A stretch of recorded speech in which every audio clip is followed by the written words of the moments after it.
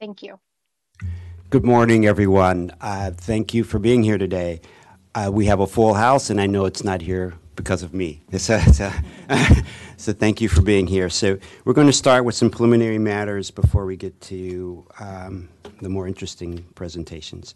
So the first item is item number 1, preliminary matters. We have 10 resolutions to approve this morning. We'll do the first 9 together and then the last one separately. So the first one is the Tregoning property number 120230120 MCPB number 23-118. The second is the Tregoning property Forest Conservation Plan F20230420 MCPB number 23119. The third is 1415 Mount Nebo Road Subdivision Plan 620230130 MCPB number 23-121. The fourth is 14915 Mount Nebo Road Forest Conservation Plan F20230420 MCPB number 23-122. The fifth is Buck Lodge Track 119890320 MCPB number 23-130. The sixth is 7749 Old Georgetown Road, sketch plan number 320240010 MCPB number 230-131. 7 is Retail Shops 15504 New Hampshire Avenue, preliminary plan 119991008 MCPB number 23-132. The 8th is Retail Shops 15504 New Hampshire Avenue, Forest Conservation Plan F20230130 MCPB number 23-134. And the 9th is pursuant to remand adoption of Georgia Avenue Sketch Plan number 320230020 resolution MCPB number 23-137. Do I have a motion for approval? Yeah, move to approve the resolutions. I second. All in favor? Aye. Aye. The last resolution is Garnock Farms preliminary plan number 1200824A MCPB number 23-135. All can vote except Commissioner Bartley. Do I have a motion for approval? Move for approval. Second. All in favor? Aye. Aye. Aye. The ayes have it. The second is approval. Can I make one quick Yeah, comment? yes, if please. That's okay. I just wanted to point out that the resolution for the Georgia Avenue remand, it does include references to cases and legal provisions that Mr. Mills cited in his presentation to the board last week. I also wanted to note that there was substantial attendance at the pre-submission meeting. So both of these things are just helpful in understanding our findings and the board's analysis and reasoning last week. So thanks. Thank you for presenting that. Thank you. We'll move on to approval of minutes. We have 2 minutes of November 2nd, 2023, and November 30th, 2023, and then closed session minutes of November 2nd, 2023, and November 30th, 2023. Do I have a motion for approval? Motion to approve the minutes. I second. All in favor? Aye. Aye. The ayes have it. And our third item, we have to do independently, each one independently. There are 3 extension requests. The first is Limedo Administrative Preliminary Plan number 620230100 Regulatory Review Extension Request number 1, where staff is recommending approval to the extension request. Is there a motion for approval? I move to approve. I'll second. All in favor? Aye. Aye. The ayes have it. The second is 12700 Travilla Road Preliminary Plan number 120220120 Extension Request number 1, where staff is recommending approval of the extension. Do I have a motion for approval? I move for approval. Second. All in favor? Aye. Aye. Aye. The ayes have it. The last is Milestone Center Walmart Site Plan Amendment Number 81994091, Regulatory Extension Request Number 2. Do I have where staff is recommending approval of the extension request. Do I have a motion for approval? I move to approve the request. I'll second. All in favor? Aye. Aye. Aye. The ayes have it. Thank you so much. So now we're going to move on to the roundtable discussion, the Parks Director's report. But before we do that report, I have an important presentation to make. So Mike, can you come maybe sit next to your wife?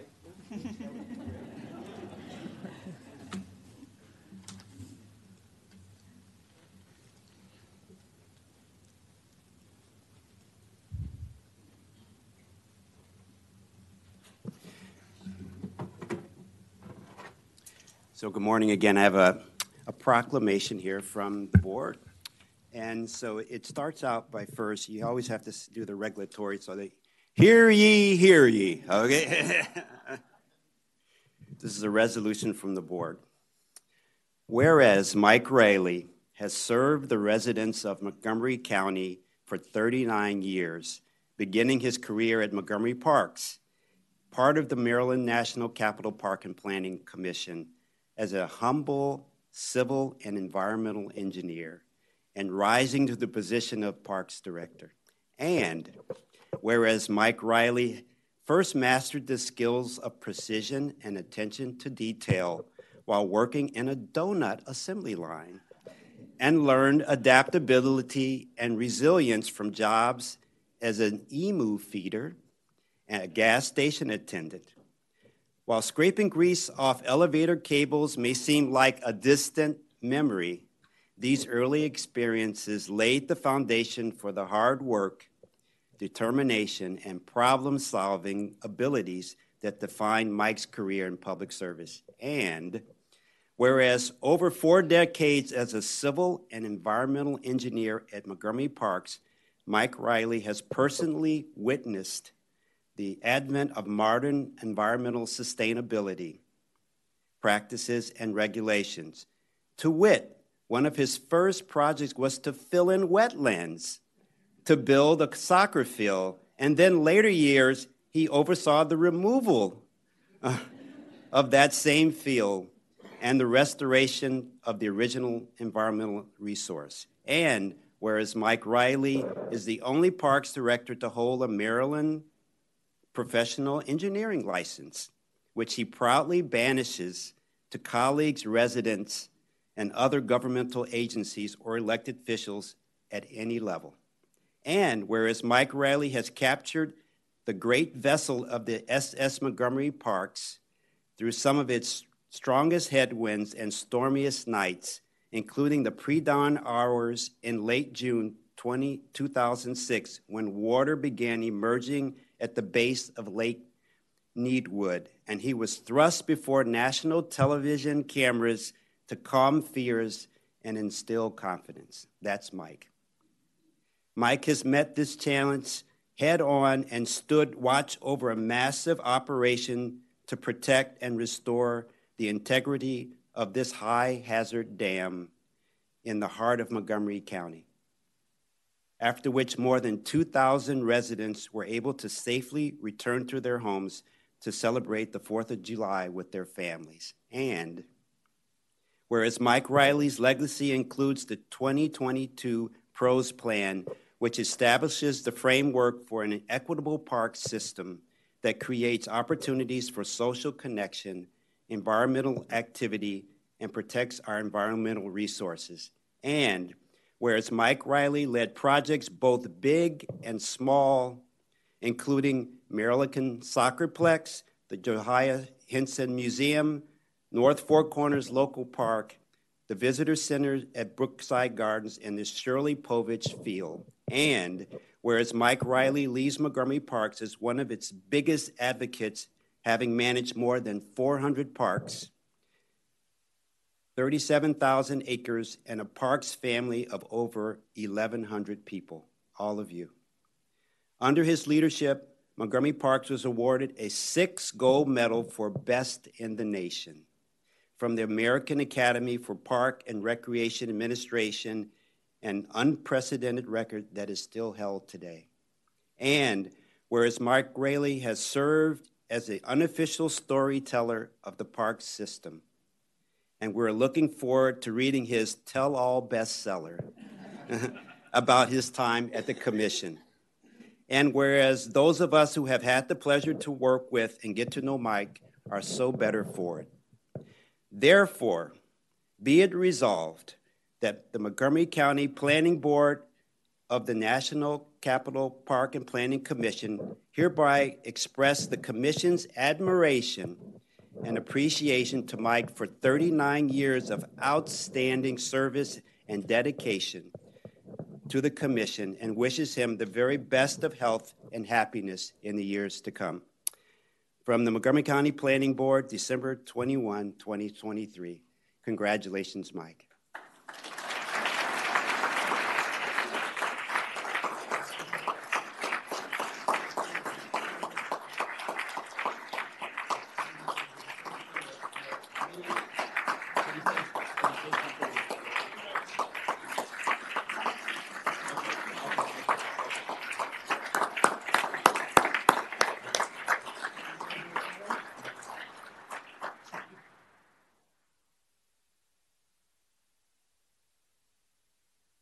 Oh, yeah.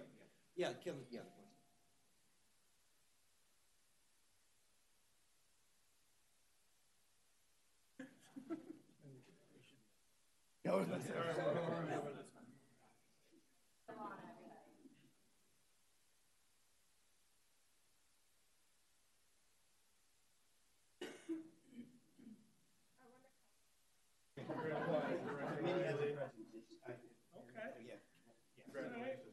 Where would you like Mike?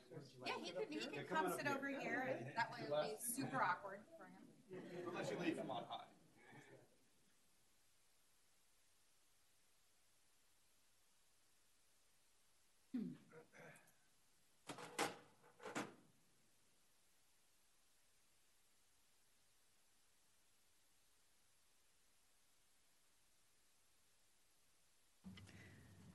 Would you like us to move on to the Parks Director Yes. Roundtable? Yeah, this Okay. is the Parks Director Roundtable, and And I have some slides that Yes, I'll be please. moving through. Okay. This would have been today Mike's last Parks Directors Roundtable with the Planning Board, but the staff and I decided that we were going to do a little takeover, stage a coup, if you will. And with the help of Dominique Carlo, we put together some slides to walk you through that will just give me an opportunity to talk about Mike and maybe make him feel a little bit sheepish, because we're trying to take every opportunity we can to give Mike the send-off he deserves. So this opening slide, I think you can see here, that this picture is emblematic of the dignity and the gravity that Mike brought to his role as Parks Director. All kidding aside, this is basically what he told me the job would be, and that's why I applied. So I'm going to hold everyone to that. Here we've got a little timeline of Mike's 39 years now with the commission. He graduated from college in 1985 from Clarkson University with a bachelor's in civil and environmental engineering. His sister cut out from the Washington Post an ad for a civil engineer with the commission, and Mike applied for that job. He interviewed for 7 jobs. He got 4 job offers. It's pretty good. He picked the lowest paying job. But I think he did that because he knew that a career designing and building parks would be truly rewarding. I doubt he knew when he took this job that it would be 39 years, but here we are. Here we are. It was a good decision. Subsequently, he was promoted pretty steadily. By 2001, he was chief of PDD. I think this board is all familiar with Andy Frank, our current division chief for PDD, and that's the job that Mike Riley used to have. In 2007, he became the deputy director under Mary Bradford, and he was appointed in 2014 our parks director here in Montgomery Parks. So Mike has given over the course of his almost 10 years as Parks Director, give or take, a few, over 200 different planning board roundtable reports. We very carefully crunched the data on that. And basically it's twice a month, 11 months out of the year, because we don't do this in August, for like 9 years, roughly comes to about 200. So Mike did this a lot. This is my first one. It turns out, you guys, that beerologist is a real term. It's a term for somebody who is basically a beer enthusiast. And one of the things that Mike, I think, is proud of is that in his tenure as Parks Director, he approved more liquor licenses to serve beer at Parks events than any director previously. And this is a good thing. Because Including the one for my retirement party that I'm going to approve There you today at Brookside. There you go. This is good because we want people to come into our parks and enjoy themselves, have a beer on a beautiful day with their friends and family and neighbors, and it's all part of the environment of joy and fun and connection that we're trying to create in Montgomery Park. So I will try to pick up that mantle and approve many more licenses. All right, so we went through some of Mike's performance evaluations over the years, and I think you all know that like once a year your supervisor rates you on a scale and then has the opportunity to say some words in writing, to put down some words to kind of tell you what kind of a year you had and how you performed over the last year. And so I just want to read a couple of these to you because I think they're worth hearing out loud. In 2004, Les Straw, who was then the superintendent of parks, said in Mike's performance evaluation, I believe this has been a very good year for this division and Mr. Riley. I appreciate his hard work, attention to detail, and good nature. And I think if you know Mike, that's pretty much on point. In 2008, Mary Bradford, director at the time, wrote that Mr. Riley is the sort of individual who consistently rises to the challenge of whatever is placed before him and can be relied upon to tackle it with the thoroughness and precision of an engineer, but also with increasing flexibility in the face of uncertain outcomes. For these reasons, my evaluation of Mike Riley is that he is an exemplary professional, a credit to this department and to the commission, and I therefore rate him highly across all categories. I think we can all agree with that assessment, too. So one of the privileges that Mike has had over the years is, well, he approves a lot of the purchases the Parks Department makes, and a lot of them are, they're prosaic, they're mundane, right? The kind of supplies everybody has to order and approve, but some of them are pretty special. And so we've pictured some of them here. You can see that Mike has purchased a train.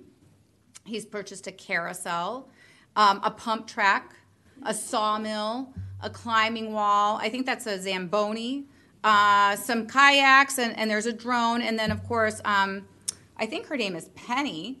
She is the dog at Brookside who chases away the geese, and by all accounts, she's a very good girl. I see Chief McSwain here. Don't forget guns and tasers. Yeah. We won't forget that. So here are some pictures of Mike at ribbon cuttings over the years. The job of Parks Director, even though Mike always made it look easy, it's long hours. Sometimes it's stressful. Sometimes people are unhappy with the status of a project. Something might be over budget or maybe now and then run late, even though we make every effort for that not to happen. Sometimes somebody's unhappy with the condition of their park. But it's all worth it when you go to the ribbon cutting and you see the happy faces of the children as they play on that playground for the very first time. You see the elected officials and the residents who get an opportunity to see what it is that we do for them with the resources that they give us and how hard we work to deliver for them. And so Mike has always loved those events. And among his words of wisdom to me has always been, remember this when things are hard. Remember that this is why we do this job. Some of his major projects as the chair outlined in that resolution. The Brookside Gardens Visitor Center, the Soccerplex, North Four Corners Park, but there are hundreds of projects that Mike had a hand in over the 39 years.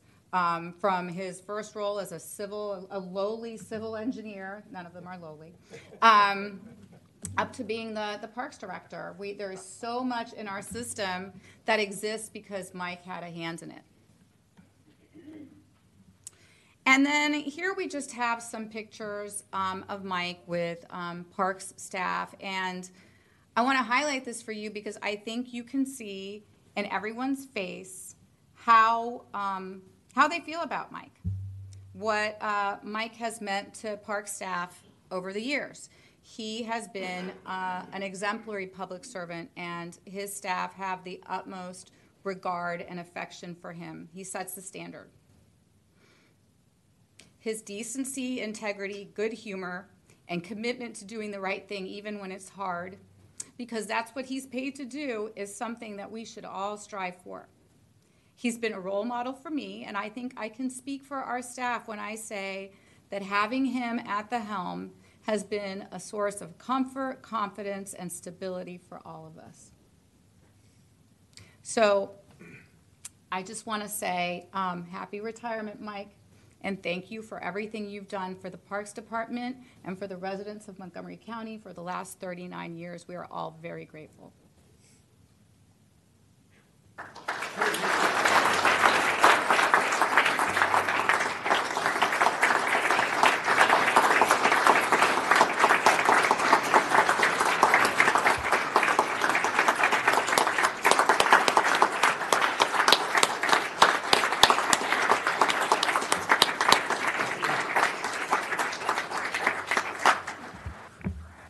Wow.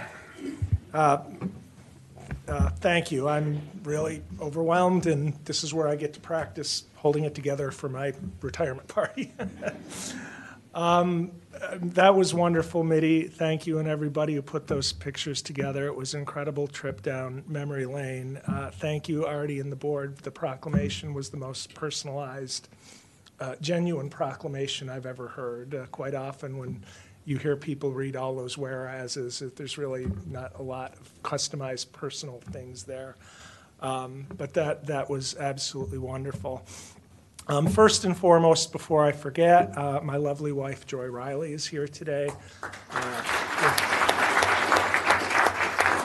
If any of you, those nice words, if any of you kind of have this picture of me walking around calm, collected, on top of things, knowing what's going on, Joy bore the brunt of that. When I would walk in the door at 6 o'clock or whenever, it would be, Joy, you don't believe what effing happened today with those, So I did a good job faking it all these years with my calm, cool, collected demeanor. But I just, and my legacy, it is true, it's the beer. There's no question. More beer has flowed in the last 10 years in the parks. And, when we started, it's I don't want to delve too much into that, but when we started that discussion, there was a lot of fear about what the worst would happen.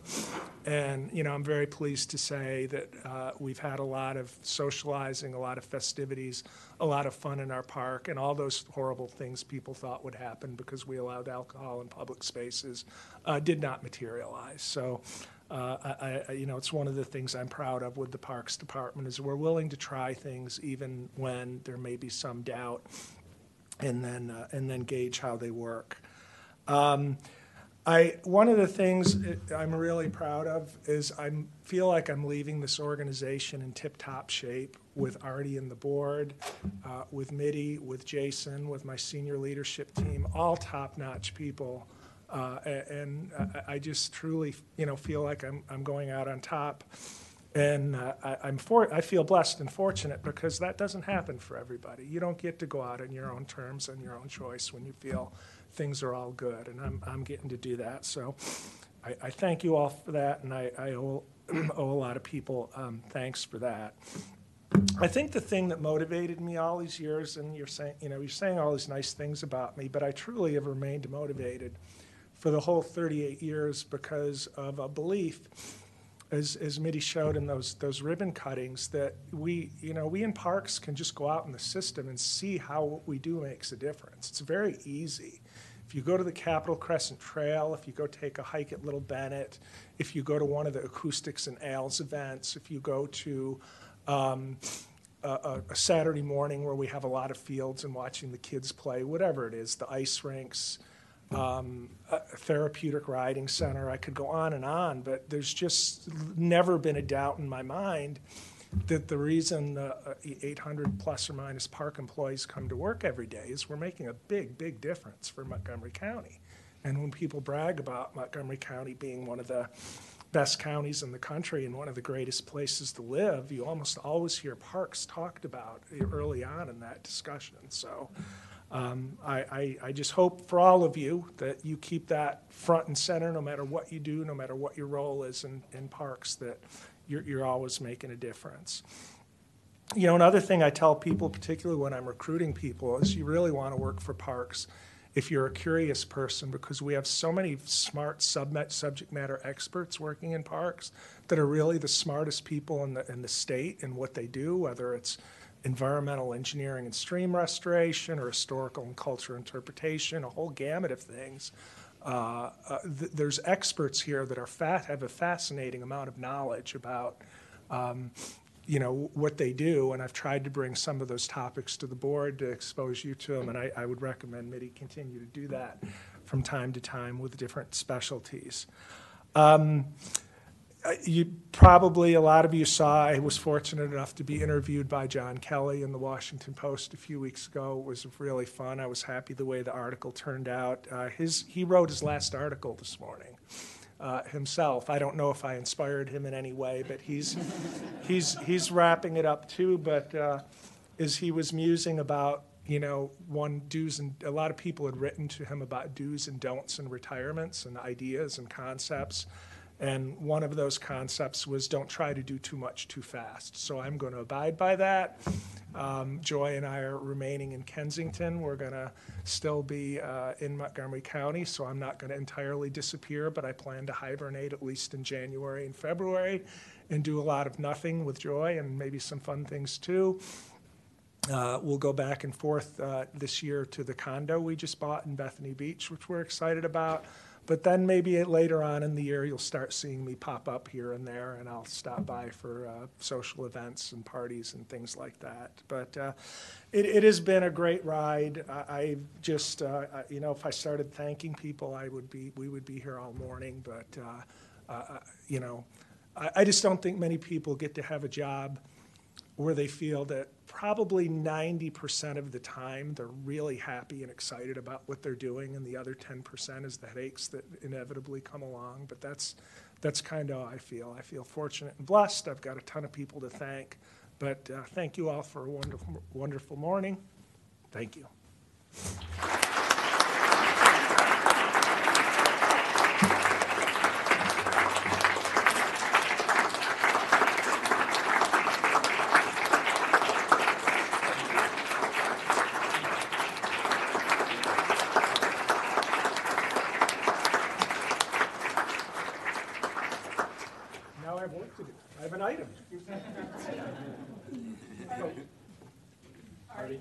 May I speak? Oh, yes, please. Just very briefly. Okay, come on.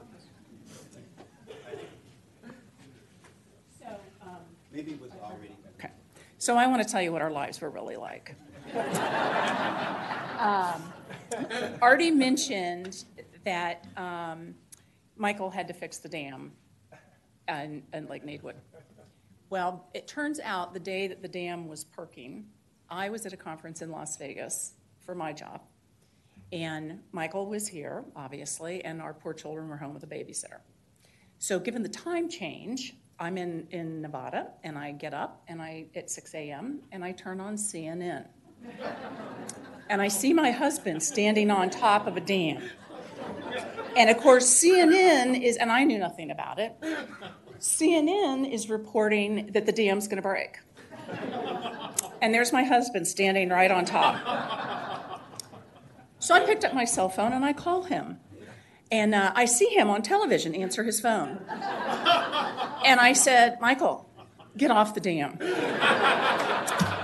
And he said, Joy, I have to fix the dam. And to which I said, Michael, you do not have to fix the dam standing on top of it when it's about to break. And yeah, so that's what our lives are like. Anyway, he did not get off the dam. The dam did not break. And I came home and we were, again, a happy family. But I'm thinking, you know, I'm halfway across the country, more than halfway across the country. My husband's about to be swept to his death, and our children are home with a babysitter. That's what life with Parks was really like.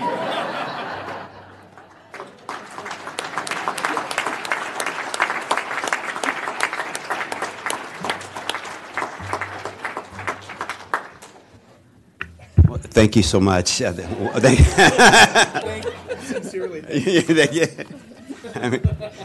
Thank you so much. It's a joy to have this event this morning. Thank you, Mike. And we're going to take a 2-minute break, and we'll start with our next item number 5, the designation of the Royce Hansen Conservation Park and Broad Run. All right.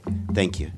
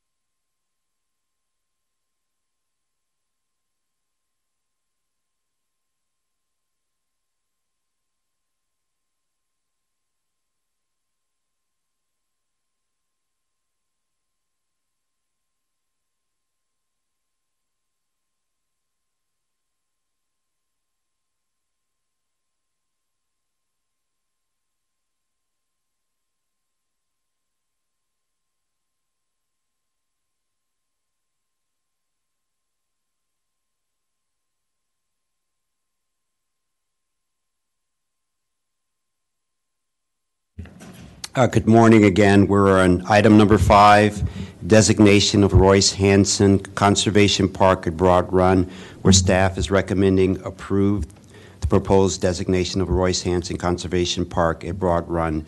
And Parks member Dominique Harlow will give the presentation this morning. Welcome, Dominique. Okay. Can you guys hear me? Wonderful. So good morning. For the record, my name is Dominique Harlow, and I'm the Chief of Staff for the Director's Office for the Montgomery Parks Department. I'm excited to be before the board this morning, not only to talk about this name designation, but also for Director Riley's last planning board item before he retires in about a week. So today I'm here to talk about the legacy of Dr. Royce Hansen and request that the board approve the designation of Royce Hansen Conservation Park at Broad Run.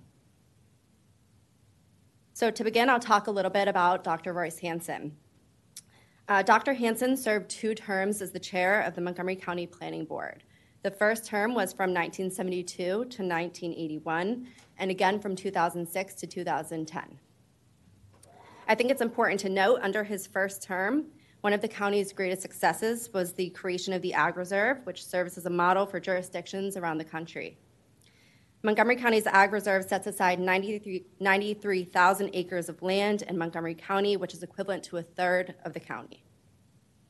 This land is designated for preservation and farming while also preventing urban sprawl. The Ag Reserve also won the 2017 APA National Planning Excellence Award for Planning Landmark. I'll go more into detail later about the importance of the Ag Reserve, but I thought it was important to mention at the beginning of this presentation. In addition to serving on the Montgomery County Planning Board, Dr. Hansen also served as the president of the Maryland Environmental Trust, chair of the Montgomery County Department of Parks Legacy Open Space Advisory Group, and a board member for the Montgomery County Parks Foundation from 2009 to 2022. In addition to the various public service contributions made by Dr. Hansen, he is also an author, an educator, an urban planner, and even has an award named after him by the Montgomery Countryside Alliance. So that is quite a resume, which it's no wonder that soon after Dr. Hansen left the board in 1981, that the new board approved the naming and dedication of Royce Hansen Urban Park in downtown Silver Spring. This park was located just outside of the Silver Spring Montgomery Regional Office Building, also known as MRO. This was home to the Montgomery County Planning Board as well as the Montgomery County Planning Department. I actually worked in that building for quite some time, and you'll see in the picture to the right here, there are picnic tables underneath of those trees there, and that's where staff would go to have lunch. It was also a place where people would congregate before or after a planning board item. And there was even a little community garden in the center back there you can see where staff would grow fruits and vegetables on their lunch break or after work. So as you might imagine, Royce Hansen Urban Park and MRO are no longer in existence. So we're sitting in downtown Wheaton in this new Wheaton headquarters building. Park and planning staff moved to Wheaton headquarters in September 2020 during the pandemic. Prior to that, in 2014, a mandatory referral was submitted for the disposition of Royce Hansen Urban Park and MRO. The staff report included language that said, and I quote, "The Parks Department will need to address the relocation of Royce Hansen Park that is currently sited on the property to a more appropriate site." The staff report was then approved by the Planning Board in 2014. A subsequent letter was sent to the applicant in which the chair at the time, Francois Carrier, noted, and the quote is up there on the right, that the Parks Department will need to address the relocation of Royce Hansen Urban Park to another appropriate site, thus reinforcing the significance of the dedication. I think it's important to note that the Parks Department does have an individual naming and dedication policy. The policy was not in effect in 1981 when the naming was approved for Royce Hansen Urban Park. The policy that was eventually established has seen a few updates over the years, with the most recent update occurring in May 2020, which added additional criteria to establish commemorative naming. Dr. Hansen meets most of the criteria of the updated policy. However, it's Parks' recommendation that the board continue to honor the decisions made by the previous planning boards in 1981 and again in 2014. So staff did what was asked of them and analyzed approximately 36 existing park sites to determine a suitable location for this park. The committee was comprised of numerous staff from the Parks and Planning departments, as well as members from the Parks Foundation. Scoring criteria was based on prominence, accessibility, use, and naming difficulty of the park. The team ultimately decided on Broad Run Conservation Park for the reassignment for a variety of reasons. The first is that it was located or is located in the Ag Reserve. If you remember from my first slide about Dr. Hansen, he was often referred to as the architect of the Ag Reserve, so this site couldn't be more fitting for it. The park was also designated as Legacy Open Space Best of the Best Natural Resource in 2008. It is a 472-acre site that supports opportunities for trail connectivity, education, and natural resources stewardship, as well as resource-based recreational activities, including primitive camping, fishing, picnicking, multi-use trails for hiking, running, horseback riding, etc. Timing could not be more perfect for this naming. The property was acquired back in 2021 with a 2-year reservation term that actually just ended earlier this month, I believe on December 17th. Dr. Hansen was conferred with after a site selection was made and had some recommendations on partnerships and fundraising opportunities. This is a great way to honor Dr. Hansen's legacy while growing the next generation of environmentalists. He did discuss the opportunity of fundraising with the Montgomery County Parks Foundation, and Director Riley did reach out and they did express interest. Fundraising could cover a variety of park amenities and or educational opportunities. He also asked that we reach out to partner with Poolsville High School's Global Ecology Program. This is a great program that offers students the opportunity to get out twice a month to explore and investigate historical and cultural issues related to the Earth's natural resources. And the last request that he had was to explore potential for farm incubators on cropland. We plan to look into these ideas. We have not ironed those out. And for the purposes of this designation, they don't need to be approved. But it was just something that we thought was an interesting way to continue to honor his legacy. So in summary, we are requesting that the board approve Resolution 23-136 for the designation of Royce Hansen Urban Park at Broad Run. Any questions? Thank you very much. Are there any questions from the board members? Yes. I just have a comment. Sure. I remember that I was working on site selection when I was at the Parks Department, and we had a lot of sites. And I remember, the last one I remember, I think it was the entrance at Little Bennett Park. That's what we left it at. But I think that project never come to be realized, correct? That's correct. The first committee did settle on the day use area at Little Bennett Park. Yeah. It's an area that was along 355 that was envisioned to be a place with active amenities where families could go spend the better part of a day, something like Wheaton Regional Park. It had a very, very high price tag, I believe $10 million or more. It was at one time funded in the CIP, and then during some challenging years for the county with general obligation bonds, we were asked to cut tens of millions of dollars out of our CIP, and that project was basically indefinitely deferred. Yeah, So I hope whether that it comes back to the board yeah. someday, It was a beautiful project, Yeah. but I did work under Royce Hansen, and I have the word of respect for him. And this is actually seems like that maybe it's even a better option because it's right in Ag Reserve and everything. So when I look at it, when I started looking at the packet this week, and I saw Royce Hansen, oh my God, this is not done yet. I thought it was a done deal. So well deserved. I totally support it, and it looks like that a perfect match. Thank you. Yeah, it was something that Director Riley had requested that we bring to the board before he left. So we're glad that we were able to bring it to you before he retires. And I do want to note here on this last slide, it does say the designation of Royce Hansen Urban Park at Broad Run, and that should say Conservation Park. Any other comments, questions? Well, thank you for your presentation. It was wonderfully given, and yes, I'm so happy that you were able to do this, especially before Mike leaves. Royce also meant a lot to me. I mean, my first month here, he came and talked to me about how to be a great chair and his thoughts on that, and he gave me his new book that he wrote about regionalism, which was very, very important. So, yeah, thank you. And if there are no other questions or comments, do I have a motion to approve the proposed designation of the Royce Hansen Conservation Park at Broad Run and adopt the resolution?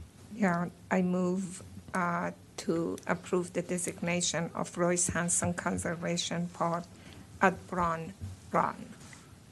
I'll second. All in favor? Aye. Aye. Aye. The ayes have it. Congratulations, Royce. Thank you. Thank you. So we'll take a 2-minute break, and we'll start with item number 6, zoning text amendment 23-08, transferable development rights cemetery, public hearing. Thank you.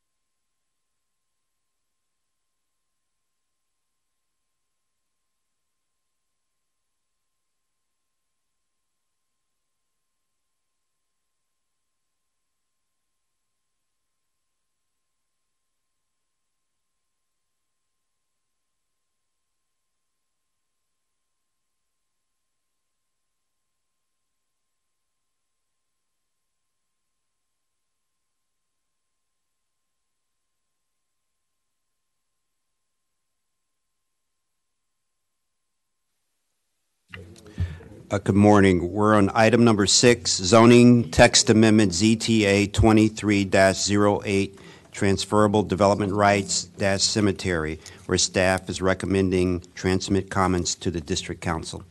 So this morning we have Ben Berbert to give the presentation for the planning staff. Good morning, Ben. Thank you, Chair. Good morning. Ben Berbert for the record with the Countywide Planning and Policy Division. As you said, this is a presentation on ZTA 2308, Transfer Development Rights Cemeteries. This is the high-level overview. Staff is recommending that the Planning Board transmit a memo to the District Council in support of ZTA 2308 as it's been introduced. It was introduced back on November 7th by Councilmember Balcom. There is a public hearing that is scheduled for this ZTA on January 16th, 2024. And what this ZTA would do is it would modify the list of uses that are currently prohibited in the zoning ordinance from being developed on land that's encumbered by transfer development right easement by allowing cemeteries to expand, although not necessarily create new on such land.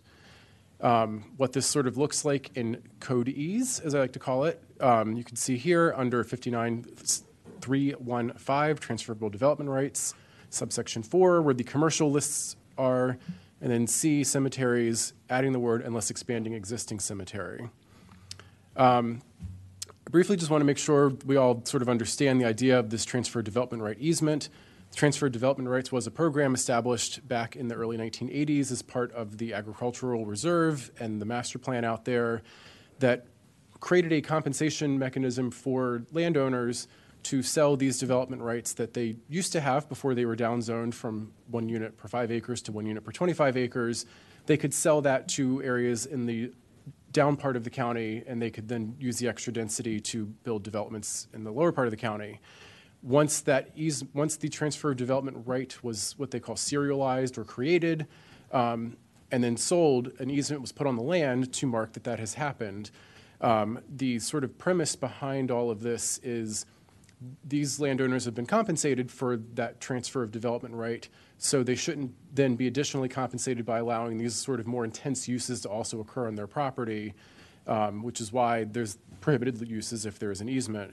So again, this is making a subtle change to that policy for the expansion of this one use. As you can see in the staff report, and I'll briefly mention here, while we are ultimately recommending support of this ZTA, it wasn't without a little bit of thought internally. One of the first things we thought of was, do cemeteries really need to be on this list of prohibited uses?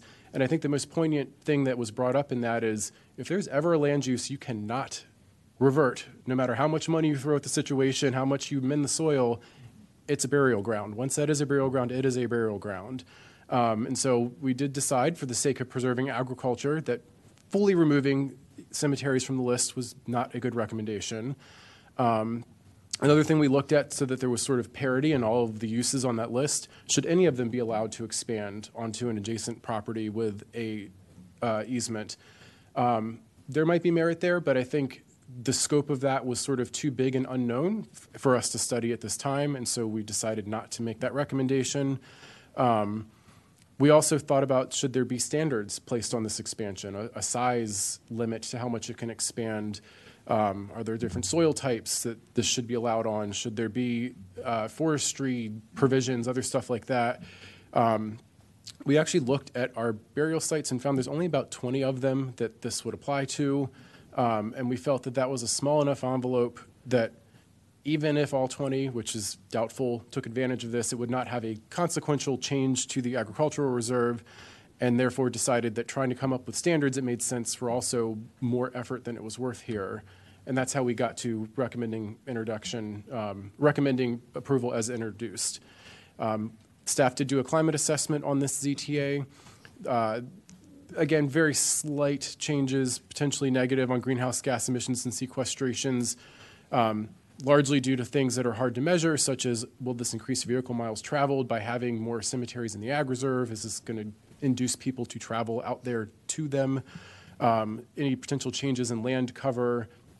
Is it more of a natural land cover that then becomes a little more formalized through a cemetery? And then conversely, there could be some very slight positive or negative changes to the adaptive capacity and resilience factors. Again, negative mainly because changes in land cover could have very localized increases of sort of climate hazards, particularly flooding risk. Positive changes could be that there's better community connectiveness and cohesiveness by allowing these sort of historic cemeteries to expand in place. So very minor, kind of saw it as a wash on climate impacts. So in conclusion, staff is recommending the board transmit the memo to council supporting ZTA 2308 as introduced for the reasons that I've explained. And that concludes my presentation. All right, thank you, Mr. Berbert. Do the board members have any comments or questions? One of the things I might find useful in the zoning text amendment presentation is an example of how it's used currently, like a literal example with an explanation, like a story facts, and then what could potentially happen in the best possible case scenario. And so when we're changing it, we understand why we're changing it, and you give rationale for the change, but giving an example of the change and how it could possibly be used would be very informative for me as well as the public. Thanks. Any other comments or questions? So, yeah, thank you for your presentation. I appreciate the research your staff did into, the pros and cons of each option. Yes, I think it's important, I believe, given the minimal risks for this existing cemetery to expand. But one question I did have out of curiosity, where can cemeteries go in the county by right? Just out of curiosity, and is that,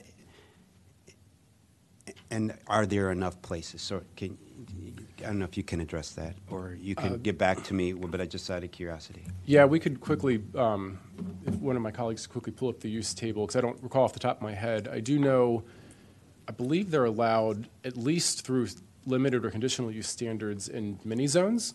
They are allowed in the AR zone under conditional use. You can do new cemeteries, and we've seen applications come in for new cemeteries in the AR zone just on land that doesn't have a TDR encumbered easement on it. Give us 1 second.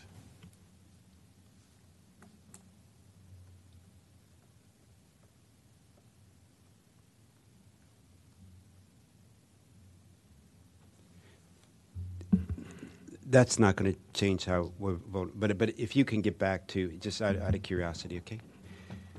So if there are no other comments or questions, is there a motion to recommend transmitting the ZTA to the district council? Yeah, I move that we transmit comments on ZTA 23-08, transferable development rights cemetery, to the council. Second. All in favor? Aye. Aye. The ayes have it. Thank you so much. And we'll, do we need to take a 2-minute break because Mr. Berber is? Oh, here she is here.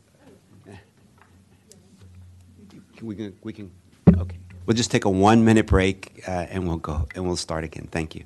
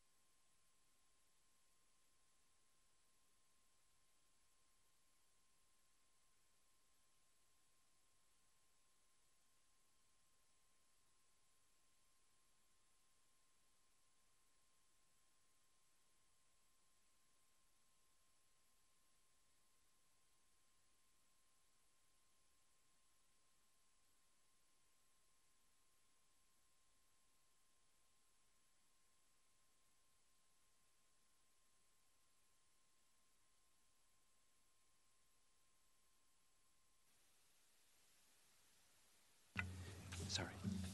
Good morning. We're now on item number 7, zoning text amendment number ZTA 2309, farming incidental outdoor stays, where staff is recommending transmittal of comments to the district council. Good morning, and Mr. Burbert will present this, and we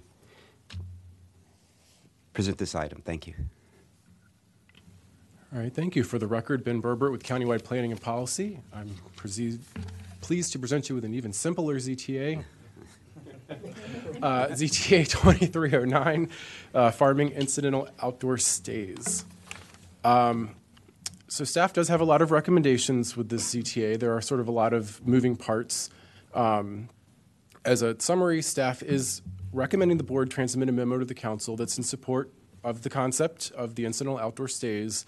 But we do have a few recommended amendments.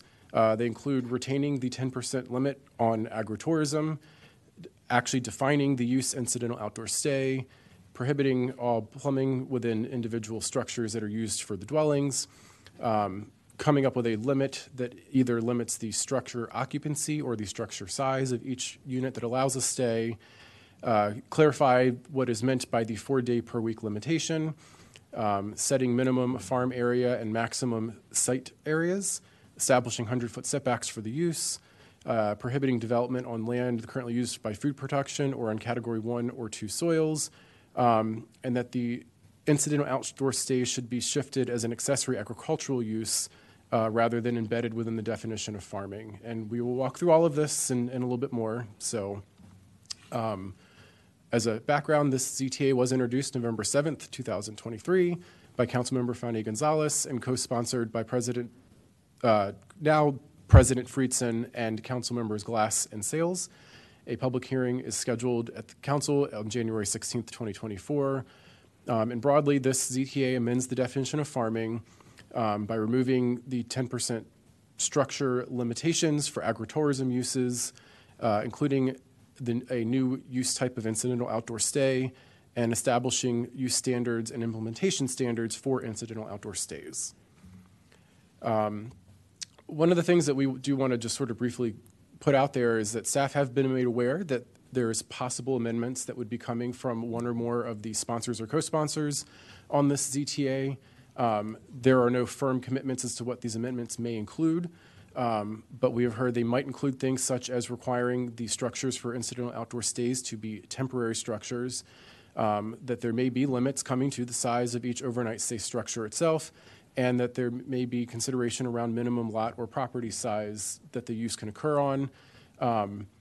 Staff already has recommendations sort of formulated for 2 of those, and we will get into that as we continue through the presentation. Again, to go through the ZTA as it was actually introduced, the first thing here is a change to subsection F under the definition of farming. This is sort of the definition that establishes the idea of agritourism and what agritourism is. So it does one thing, it adds incidental outdoor stays as part of agritourism. And then you can see in the sort of red bracketed area, this is where it was removing the 10% limit on how much of agricultural structures can be used towards agritourism uses. The next thing that the ZTA does is right below that in code, it creates G, which is the sort of new use standard section that would apply for incidental outdoor stays, including the provisions that sort of agritourism needs to be part of the farm's existing operation for it to have incidental outdoor stays, that the outdoor stays must be in separate structures from the primary residence, that no cooking facilities will be permitted in the same structures as a sleeping quarter, that the maximum number of structures for stays is 10, the maximum number of occupants per structure 18 or older is 2, and that incidental outdoor stays are permitted a maximum of 4 days per week. There are a couple of other, pardon the pun, incidental changes that occur in the zoning ordinance. There are some sections that talk about accessory structures and set sort of limitations on the size and scope of these structures. One of them under 59374 for accessory miscellaneous uses. This is adding the provision ensuring that incidental outdoor stay buildings do not have to follow the size restrictions above, that they cannot exceed 50% of the footprint of the principal building. And then exact same provision is also added under the agricultural reserve zones standard method development table, also exempting a structure being used as an incidental outdoor stay from the 50% footprint provision. So now staff's going to go through some of the recommendations that we highlighted at the beginning. The first recommendation is not to remove that 10% limit on how much of the farm structures can be used towards agritourism uses. We're not really sure where or why that actually got into the ZTA. And I think, from our internal discussion, we think there could be some unintended consequences no longer defining where the upper limit for an agritourism use is and what actually keeps agritourism as sort of an accessory use to a farm. We will add that if one of the concerns was that the incidental outdoor stays may quickly add up to more than 10% of what's there, the same exemption that was applied to the two other sections of code maybe could be considered to be added here. Not really being sure why this was for removal, our recommendation is just to sort of pass along the higher comment that we don't support it, but obviously we can work with council staff if there is sort of a reason that they had in mind. Our next recommendation is to actually provide a clear definition for incidental outdoor stays in the code. I think part of why this wasn't there in the first place is that technically all of this is being put in as a subset of the definition of farming. But some of the confusion that has, I think, come from this, I call it a use for lack of a better word, is because the use really isn't defined and there's really not a clear direction or vision for what it is. And that may have been done on purpose to allow a lot of freedom, but I think it's also causing a lot of sort of confusion and sort of mixed feelings about it. And I think staff think it's pretty important that we actually do have a set definition of what incidental outdoor stays are, and that may help clarify some of the other comments or concerns with other provisions of this ZTA. I think staff has a preference that, leans a little bit on sort of the literal definition of incidental, that this really take on a very subset use to farming. It would probably have a form or feel a little bit more like camping with more rustic structures and that kind of blend in or really augment agritourism uses. But again, staff also feels like really it's up to council staff to probably properly define this term. So that was our suggestion. The next recommendation, there is a current recommendation to prohibit cooking facilities within the structures, which staff does support. Staff really thinks this probably should go further to keep the use incidental, again, using the literal term of incidental, and that plumbing facilities generally should not be in the same structure as the stays. Staff is still very open to the idea that, plumbing through some sort of shared bathhouse is very reasonable to have with this. We're just advocating that, our vision of what this use is would not have the plumbing, or really, we're talking about restroom facilities at this point, within the individual structures. And again, I think part of this speaks to the definition concern. We're trying to figure out what sets us apart from just lodging as defined by code now. And so we're trying to figure out what kind of things might actually differentiate that from just expanding lodging use in the AR zone instead. Another recommendation is finding ways to further limit the number of guests allowed in each structure. Again, I think we recognize the two adult cap seems reasonable. There were some concerns by not setting a total cap that you could have somebody that would create a series of bunkhouses that would allow 20 or 30 campers with 2 chaperones to stay in these things. And that is a very different feeling use with sort of different external factors than, a cabin with 1 or 2 bedrooms intended for an immediate family. But we also are aware it starts getting a little weird when you start trying to define families and how big they are and really actually limiting occupancy. And so our recommendation is to take the maximum square footage approach. And we put out 400 square feet when we just sort of did simple math of if you had 2 small 10 by 10 bedrooms and 1 10 by 20 sort of common living space, that's 400 square feet. That seems sort of fitting with what we envision this use to be. Thinking about additional use standards that were not covered, we did mention one is a minimum farm size. We settled on 25 acres as a minimum farm size to start with. This really is just based on the idea that you need a site area of 25 acres for one buildable lot for residential use in the ag zone. And so having a farm that at least meets the 25-acre minimum just seemed like a reasonable place to start as a recommendation for that. We did also want to look at maximum site area. I think, agriculture is the primary focus of the agricultural reserve, and we want to make sure agriculture remains the primary focus and use in the agricultural reserve. So we're proposing a 10% or 5-acre, whichever is smaller. So the idea is that farms less than 50 acres in size would just be allowed to do 10% of their property as sort of associated with this use, and then any farm larger than the 50 acres would just be capped at 5 acres. We had talked about whether this should just be a flat percentage, but at some point, if you're limited to 10 structures, it doesn't seem to benefit anything to give an exponentially growing site area to these uses. And this is, again, our attempt to make sure that agriculture still is the predominant use here. Another one staff is recommending adding to the standards is a minimum 100-foot setback of these incidental outdoor stay structures from a surrounding property. This was pulled because that is the setback that's recommended for the campground use, that campsites be kept from adjacent properties. There are a few other instances in the code where sort of uses that sort of seem a little unusual for the zone but are allowed either by conditional or limited use have sort of established 100-foot setbacks as sort of a grand enough buffer that it sort of mitigates almost any externality that you would have at that point. And the final recommendation that we're adding, and this one actually came out of our climate assessment, was that we think that this should be prohibited on land that have most recently been actively used for food production or on the Category 1 or Category 2 soils as defined by Department of Agriculture.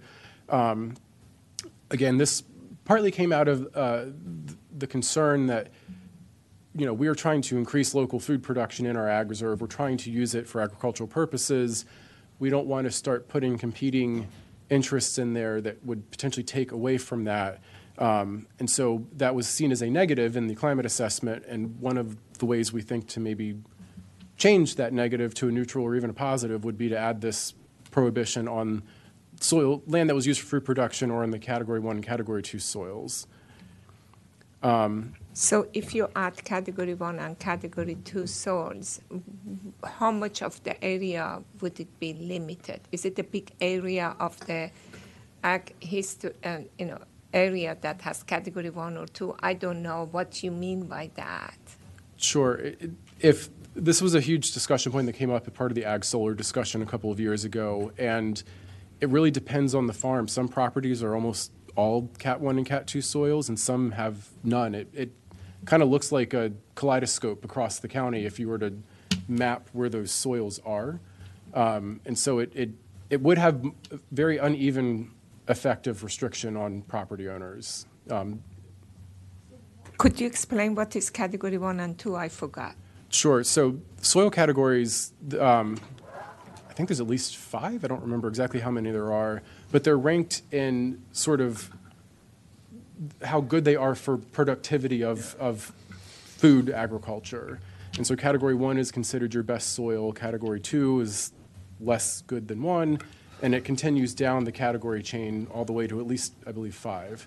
And so this would exclude the development on sort of the 2 best of the 5 category classes of soil as a way of sort of protecting our best soils from some sort of development that would potentially degrade the land in a way that kind of takes it out of being as highly classified in the future.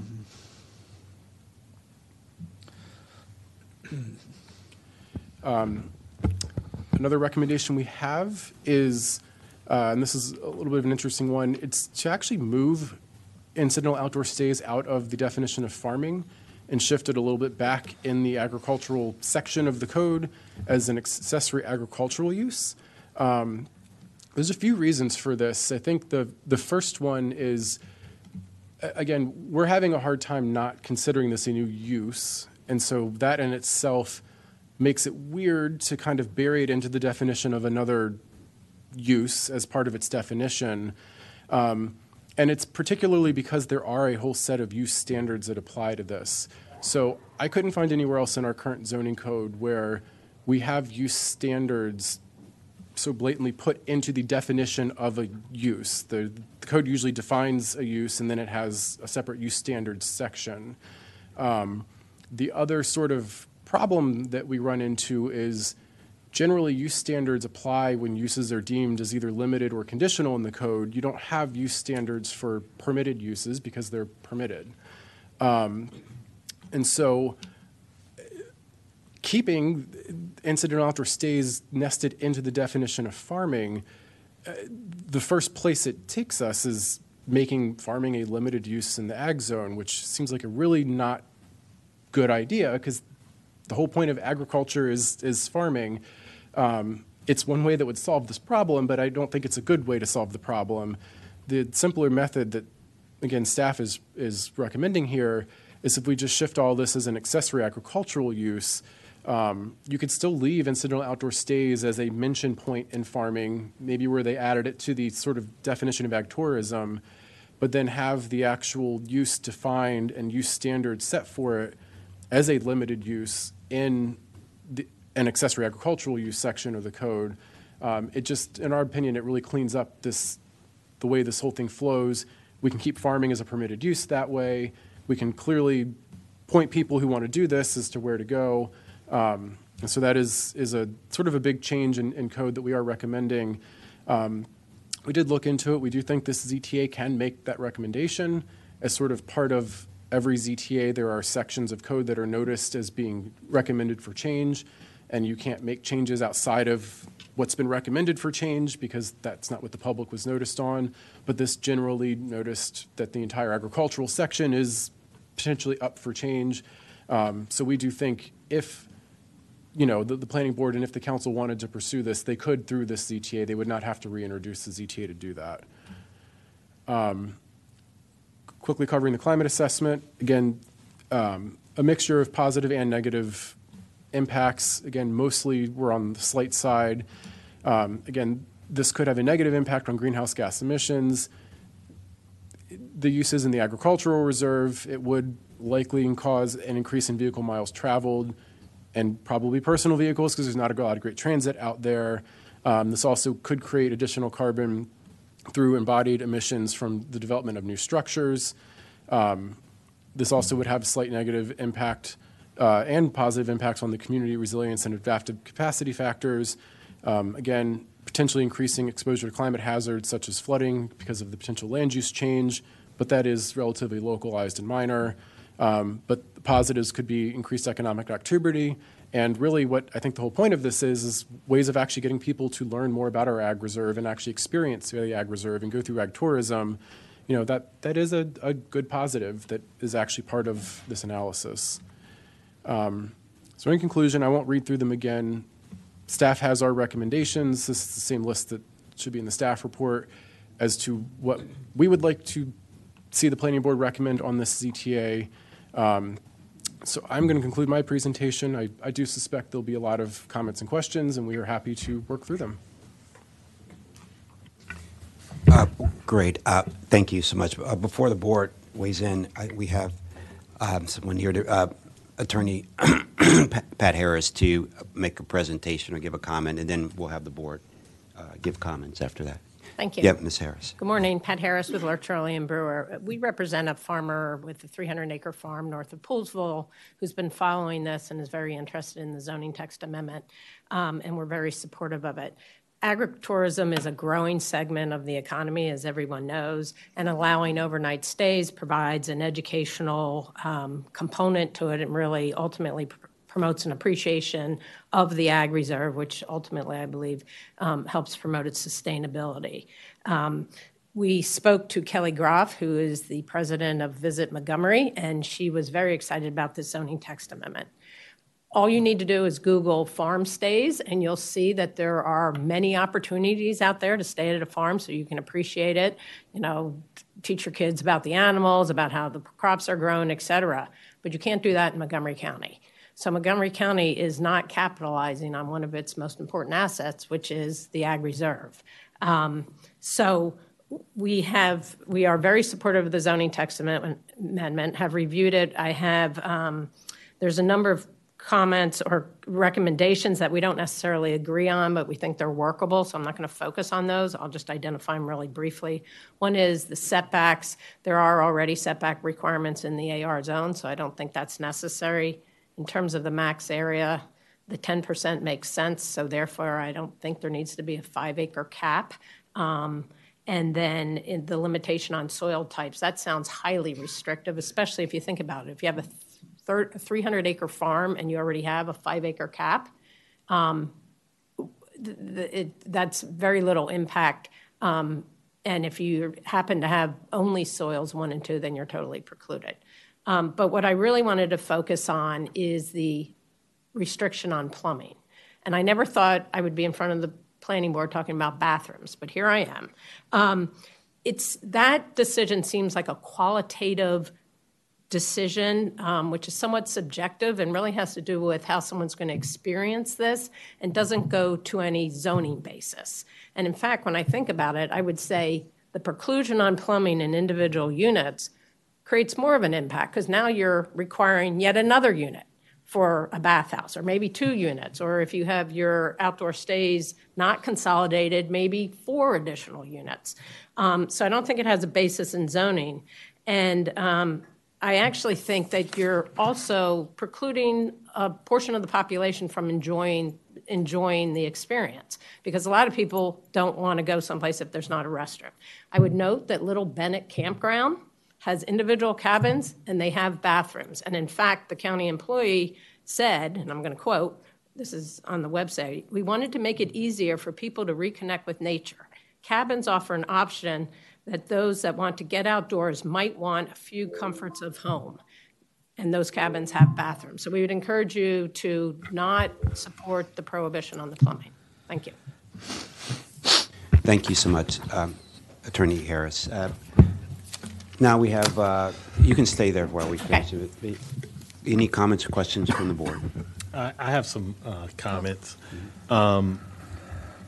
Berbert, that was an outstanding presentation.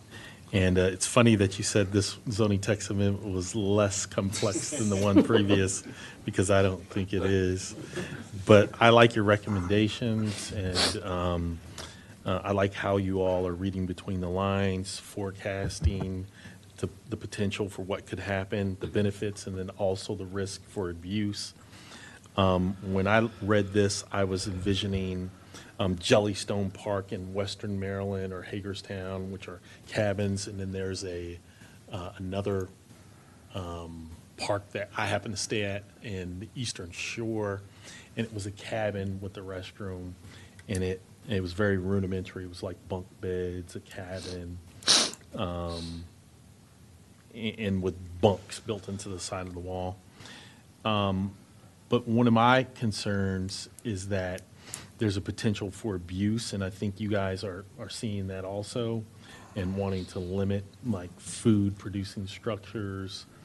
And then it could also have a negative environmental impact if you have food producing structures there. The bathroom thing is a concern to me because I don't know how someone could get the full benefit of it and then stay overnight and then not have a bathroom. Is this going to be like a Good Sam RV park or Jellystone, or like the park that Ms. Harris mentioned? And then one of the questions I have is like, what is a structure, right? Is it permanent? Is it temporary? What kind of surfaces will a structure have? Will it be seasonal? Will it be year-round? So I really like the work that your team put into this, and I generally like the recommendations, but those are the questions and concerns that I have. But what is also important, I don't know if your client is Mr. Kiplinger, Ms. Harris, but I know he's a great landowner in the Poolesville area.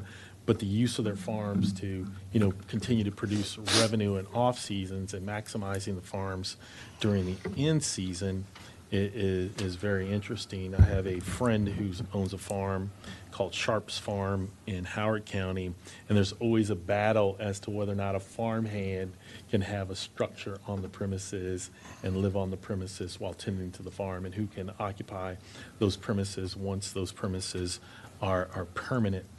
And so what I could envision happening is that this will eventually be abused, and if it's abused, who will enforce or restrict its abuse? But all in all, I think this is an opportunity where farmers have a chance to recognize revenue that is not generally there and has been restricted by the designation of the agricultural zone. It's a very sensitive topic, and but I really appreciate your work because it answered a lot of questions that I had when I read through it. And so it's going to be tough to strike a balance in this, and I really appreciate your work on it. Thanks. Sure, I appreciate that. I'll quickly hit on a couple of concerns I heard. I think when it comes to what is this going to look or feel like, that's probably the greatest unknown. And there is some benefit to letting each individual farm owner decide what experience they want. I think some of them might want to lean into it being a very rustic experience as sort of their de facto. I think there are others that are going to want to lean into this to being much more of a luxury opportunity. And I don't inherently want to think we should be trying to regulate like what level of finesse is put into the inside or the actual user experience in that way. The other sort of thing, the actual type of structure, that's another interesting choice. I mean, structure is a defined term in the code with walls and a roof. The idea of calling the structure temporary, I think, is a little, we haven't thought through that all the way. We don't actually have a real definition of temporary in the code.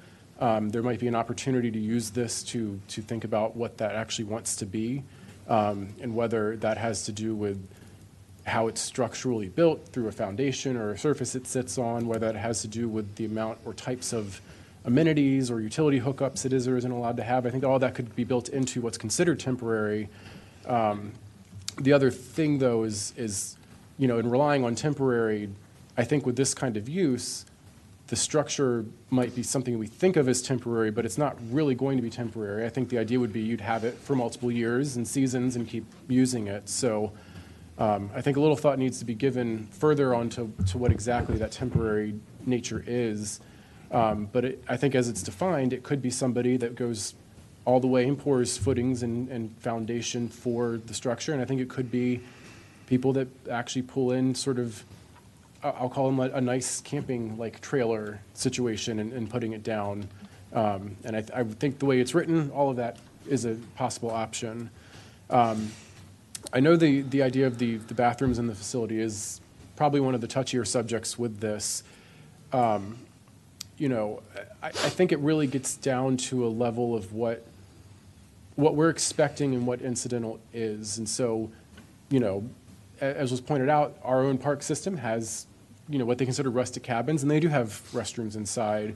They're more rustic just because there's not as many creature comforts sort of filling the rest of the cabin, but it does have the restrooms. I've been at lots of parks, state parks and other county parks in other counties that have cabins that don't have restrooms. I think Tuckahoe State Park is where I stayed, and they had cabins with like a heating or AC unit and bunk beds built into the wall, but then they had a central bathroom that everyone had to go to. And I think that's the vision that staff sort of had when reading incidental outdoor stays, is the more the route it would take. And so I think that's our recommendation, again, lacking a better definition for the use as a whole. But I think we're aware this is a big discussion item, and I think we're very cognizant that it could limit a lot of people who would want to stay if they don't have access to that amenity. And so I don't want to say that we're inflexible on this either, but it's our best and first recommendation as to sort of where the scope of this would be. Yeah, thank you. I'd like some other opportunity for others to weigh in. I really believe, I know how important the bathroom is. I work with the Parks Department, and it takes, we want to encourage people to go there. Not having the bathroom, I know it's going to discourage me. I'm not going to go a place that, especially a lot of people that have to get up in the middle of the night and use the bathroom when it is dark, and you're asking them that to go out there.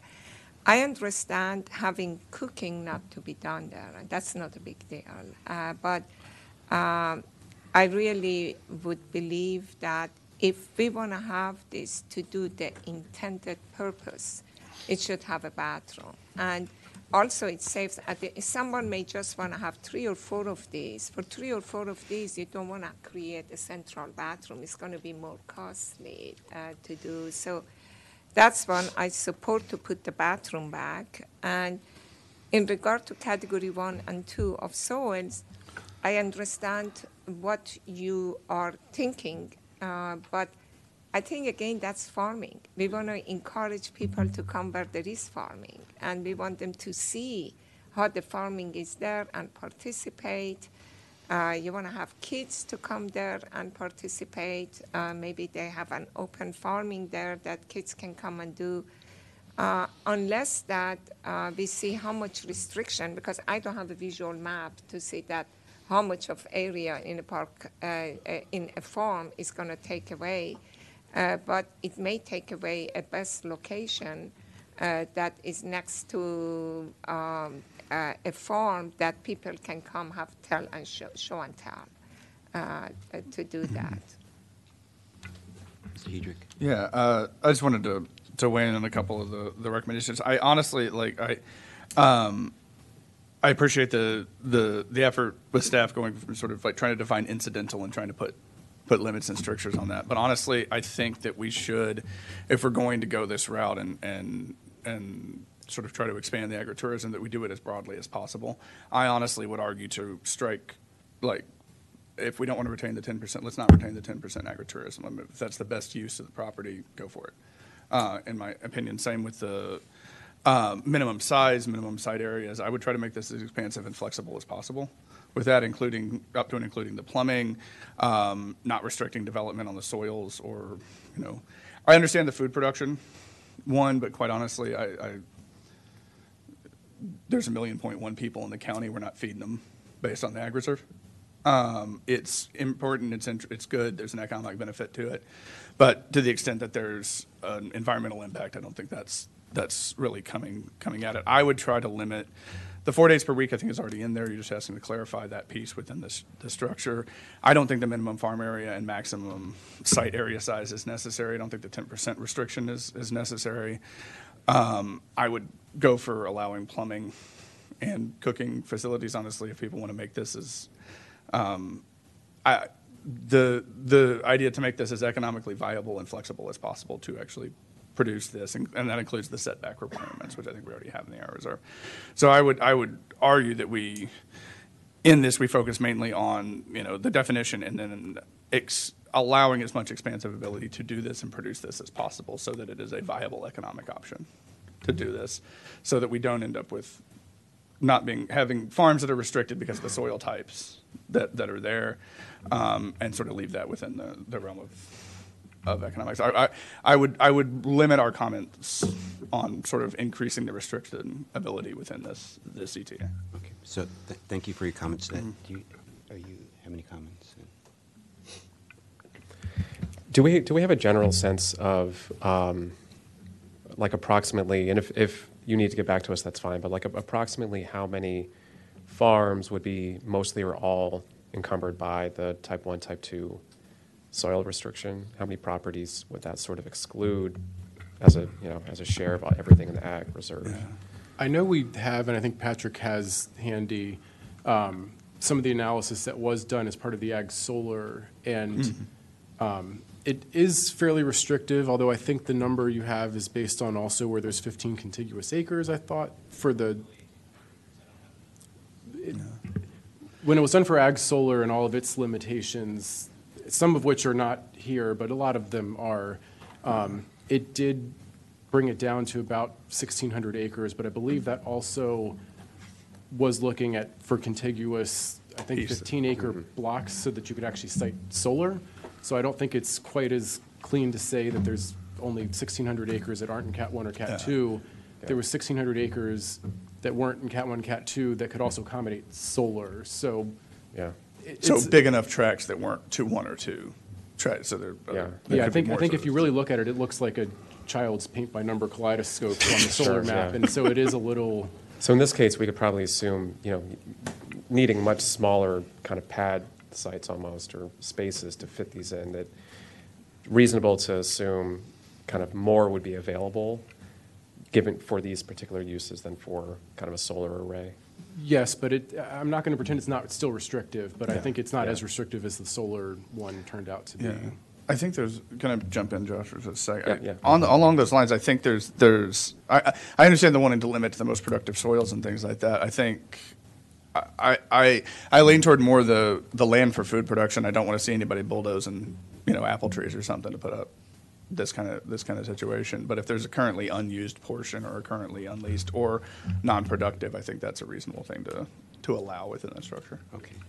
So, you can go ahead, and I want to and then we can finish Sure. up here. Okay. Sure. I just wanted to clarify too. So one on the recommendation to prohibit plumbing to these structures, these things that are going to allow these overnight stays. We weren't suggesting there wouldn't be bathrooms at all. It would be more of a community facility, similar to what we have in some of our parks facilities. Again, trying to preserve the water, which is a precious resource, to support the primary use in the ag reserve, which would be agriculture.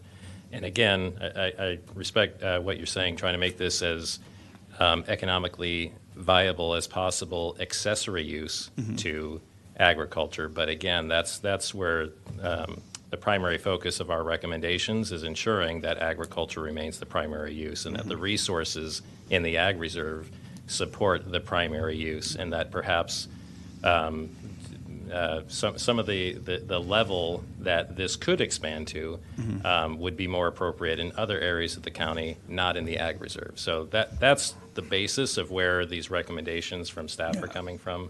I hope that clarifies some things for you. I think that's a great comment. If there was an established requisite that there be some farming activity or food growing that must continue to happen in order for them to have these dwellings or these temporary units, I think that's essential, because what I could see is farmers are very savvy businessmen, right? So if you give them an opportunity to, say, build a good sand park or a Jellystone park that's like cabin oriented, and they figure out a way to maximize the use of those, and then they stop growing food because you can build these structures and forget about it, and the maintenance cost, the turnover, the labor is less. So you could have a situation where they find a way to build these, and they're permanent, they have plumbing, could possibly be used for temporary long-term housing, right? 4 days a week, they can get around it. But if you don't have it directly connected to their farming activity, I think you could run the risk of them finding a way to utilize the land solely for the purpose of agritourism and not for agricultural food production or some kind of raw material production. Yeah. So Can I clarify one thing? Okay. The zoning text amendment as written limits it to 10 units. So you're never going to have a situation where someone's going to decide, okay, my sole resource is going to be providing these units at the jeopardy of farming. I mean, they're farmers, and the priority is going to be making sure they have enough order to farm. This is just incidental to the primary use. There's Great, a 10 thank you. structure limit Thank you. already, yeah. So let me summarize some things and give you my thoughts. So I appreciate the staff, thinking through this very intentionally, and I like your analysis, well thought out analysis. I do feel that there should be some flexibility, more flexibility in the ZTA, and I feel that plumbing, to give the flexibility of plumbing, it's only if the people want to put it in, they do. If they don't, it's only 10 units, maximum 10 units, right? And the other piece, I think we're struggling with this because we have no vision for what it could be. So that's why, it's like, what does it look like? We have no sense of what this is for, right? And so that's why it's hard. 4 days a week, well, why for, so what I would, and then the soil piece, isn't it 90,000? How many thousands acres in the ag reserve? How many acres? Yeah, it's a 93,000 acre ag reserve. 93,000 acre ag reserve. And if it is limited to only 5 acres, just say whatever 10% of whatever maximum 5 acres, I don't personally think that it would be a big issue on the ag reserve to have 5 acres that are in type 1 or type 2 soils. And even if it's like, say a farm had a type 3 soil, this is my thought, if it's on the side somewhere, you may end up putting more roads and, to get to that, type 3 area. So I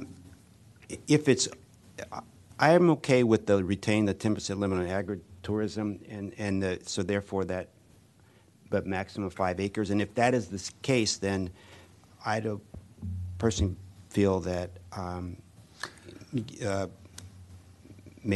prohibiting on food production or category 1 and 2 soils should be, we can take that out. So I think flexibility is important. I think it's okay for to have plumbing because that would open it up to people that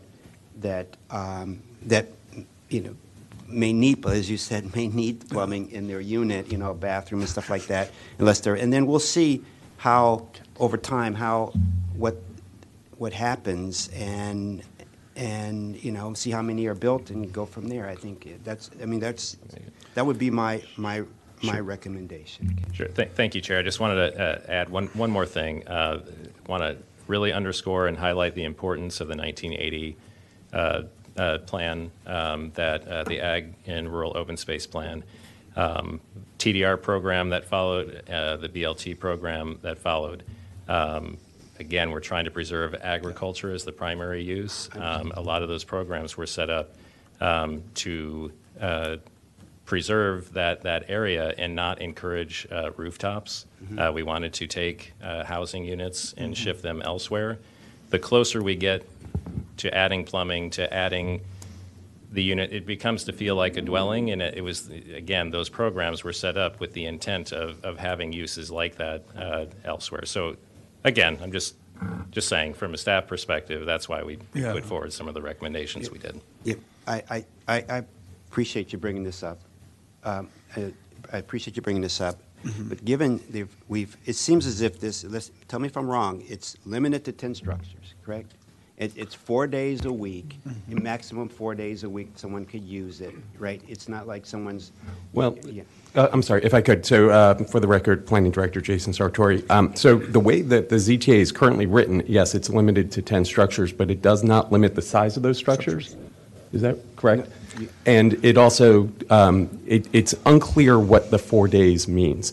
Whether the use can be for 4 days, someone can only stay there for 4 days. So there's some clarity that needs to be done in that regard. But I don't think there are limits right now on the size of those structures. Is that right? No, and so just forgive me, what I'm trying to do here is I'm trying to highlight the things that I think the most consensus has occurred to not transmit, because ultimately we've got to come up with a list that we are transmitting. Right. So forgive me with the highlighting. I'm sensing there is general support to clarify what was meant by the 4 days. I haven't heard whether there's support generally or not to recommend the structure size limit. I think so. I think I'm okay if you take these two yellow. I'm fine to support you with the rest of the stuff there. I agree that it should be a size limit because of what we want to make sure the integrity of the, the ag reserve to be done there. But if we take the plumbing and development for category 1 and 2, I'm fine. Yeah. I can go with that. I would, I understand the desire to limit to not being a robber baron's hunting lodge, like that's the limit we don't want. But I don't know if the 10 by 10 is like the 10 by 10, structures, 10 by 10 for the resident, 10 by 10 for where the dormitory structure, or I forget what it is, sleeping, wherever. Yeah, 400 square feet. I want to allow as much flexibility with that as possible to provide, what they think folks would like to have. I mean, like I said, we don't want giant hunting lodge, but I'm not sure if that's But too how do restrictive. you stop it? How do you stop it? If you don't put the minimum or maximum size, how could you stop it? But there's no other structure limits within the AR, within the ag reserve at the moment. There's no other structure size limits, or there are limits to the square footage that it can cover relative to the primary residence, right? I think so. I mean, that the 10% refers to the to the area of the To the area of the thing. So we have a 10% limit on the amount of structured area that could totally be covered by, and I realize that the square footage of a place and the square footage of a house, different things. But we have limits in there. How much we want to ratchet down those limits is sort of where we're at to a certain extent. And being stuck inside with 3 kids in 400 square foot structures is the whole thing that gets me. And so where and no bathroom. But where do we allow for a flexibility or to an upper limit which allows the production of a variety of enough things to actually make this unit or this use viable, and units produced that make this use viable for the broadest range of folks that do not get us into, I've managed to put a giant hunting lodge on my pasture. That is, I would like to see us be as broadly open to that as possible without getting to mansion style size with the house. That I understand there's a limit. We don't want to see 10 of those pop up. Yeah, but 400 is 20 by 20. If you are a couple with 3 children, I'm trying to see you have the children. My children are grown. That's not big enough. I want them more than 400 square feet away from me. That's not true. But You're going to be outside all day. They'll be outside all day anyway. 400 square feet's the size of a hotel room. Yeah, it's a hotel room. That's meaning that I don't think, to the point that Commissioner Hendrick said, that's very, very tight. If you have 3 kids in there and it's a rainy day and no bathroom. No. And that also comes to sort of the minimum farm size and the minimum farm area that I'd like us to take a look at too. 25 acres is both quite large and then not all that much. I want us to be as accommodating as possible within the restrictions of the ag reserve, to the extent that if you've got more than that and want, I find and I think part of the thing is I think that agritourism is an agricultural use at this point. Due to a lot of things, not the least of which being consolidation in the agricultural industry. I think it should qualify as a more full use within an ag reserve, but that's sort of a different, a larger question. But the setbacks, the minimum farm area, the minimum site size, I understand the reasons for it within, trying to retain the character, but I think that offering an opportunity to be as broad as possible within the existing strictures to allow this to actually be an economically viable option is something we need to take a look at. Yeah. So, in order to move this forward, you had a question that we need to move this forward. No, I was maybe just going to suggest a potential compromise on maybe, just as an example, if we want to provide more flexibility for the structure size, but we retain kind of the percentage limit, which applies to sort of the square footage of what's being used here relative to the square footage of structures being used for agriculture, right? That's the percentage limit. So maybe retain the percentage limit, but remove the cap on the structure size, just to allow for more flexibility. And maybe to Chair Harris's point, whether or not the 10% limit is the right limit, because this is the first time we're kind of moving into this area.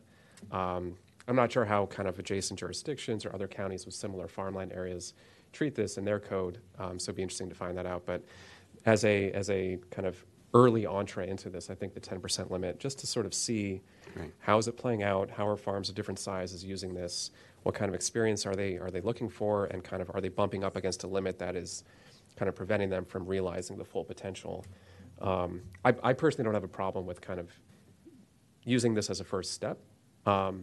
I'm not sure how others feel about that, but at a minimum, if we provide an exemption? I hear what you guys are saying, but if we put the 400 square foot at the maximum, but allow for exemption, if someone wants to have a bigger size for gym, they can come and get an exemption. Yeah.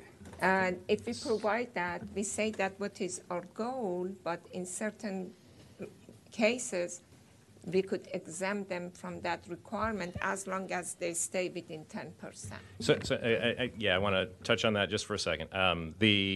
So right now, if there's an ag or an accessory ag use, there is no square footage restriction on that. So you got to think barns and associated ag uses. So there's not currently that restriction. There is a restriction to 10% of the entire site area for those structures, for those uses. So the 10% would be consistent with that. Again, we were trying to make sure that these were smaller, truly accessory, because leaving it wide open, again, in our minds, the worst case scenario, these could become quite large structures. So that was where, again, the recommendation was coming from on creating a smaller. Yeah, I understand that. That's what I'm suggesting, that from my point of view, if you want to keep the 400, that's fine, but allow people that they have a better reason to get an exemption. They have to come and under certain requirements, they have to come to planning board and we could exempt them. But to the extent that you want some sort of dormitory structure, right? Like you have multiple dormitory structures, you have a communal bath and kitchen facilities, you may have a structure that's quite large. If you want to go up to 10, That's true. And so that structure could be fairly large, but could be underneath a certain intent, like usage. And I mean, the individual rooms themselves could be 400, 20 by 20, somewhere along those lines, and then it could be a single structure. That's the reason I think I was trying to look for the reasonable upper limit on how intense the use can be is the goal, right? And I support that. I just don't want us to limit like a 400 square foot, which is a fairly small thing. I want it to be as flexible and open as to accommodate a variety of options to. And I mean, if it's full enough that people are out there, The text amendment. there's enough demand. Sorry, Brenda. Go ahead. The text amendment limits, it says occupants of over 18 is limited to 2. So hopefully that eliminates the concern about the hunting lodge. I mean, it's intended for families. Right. Well, yeah, and I would say I think we are not intending to have something that's like a dormitory here. All right, that's the other thing is That would technically be allowable unless. That would technically be allowable unless we instituted something like the 400. Yes, that and splits that's the why we structures wanna into have it's one thing. Yeah, that's why I think it's a good idea. Yeah. So there are some other things on here that the goal was just to be relatively small, right? But family size, and so I think there's those things in here. So I'm okay. I think we've opened it up for flexibility by having the plumbing. I think we've opened up for flexibility, maybe at least on the site by putting on whatever soils they are, because it's a small property, right? And I don't know if we got any other have we gotten in?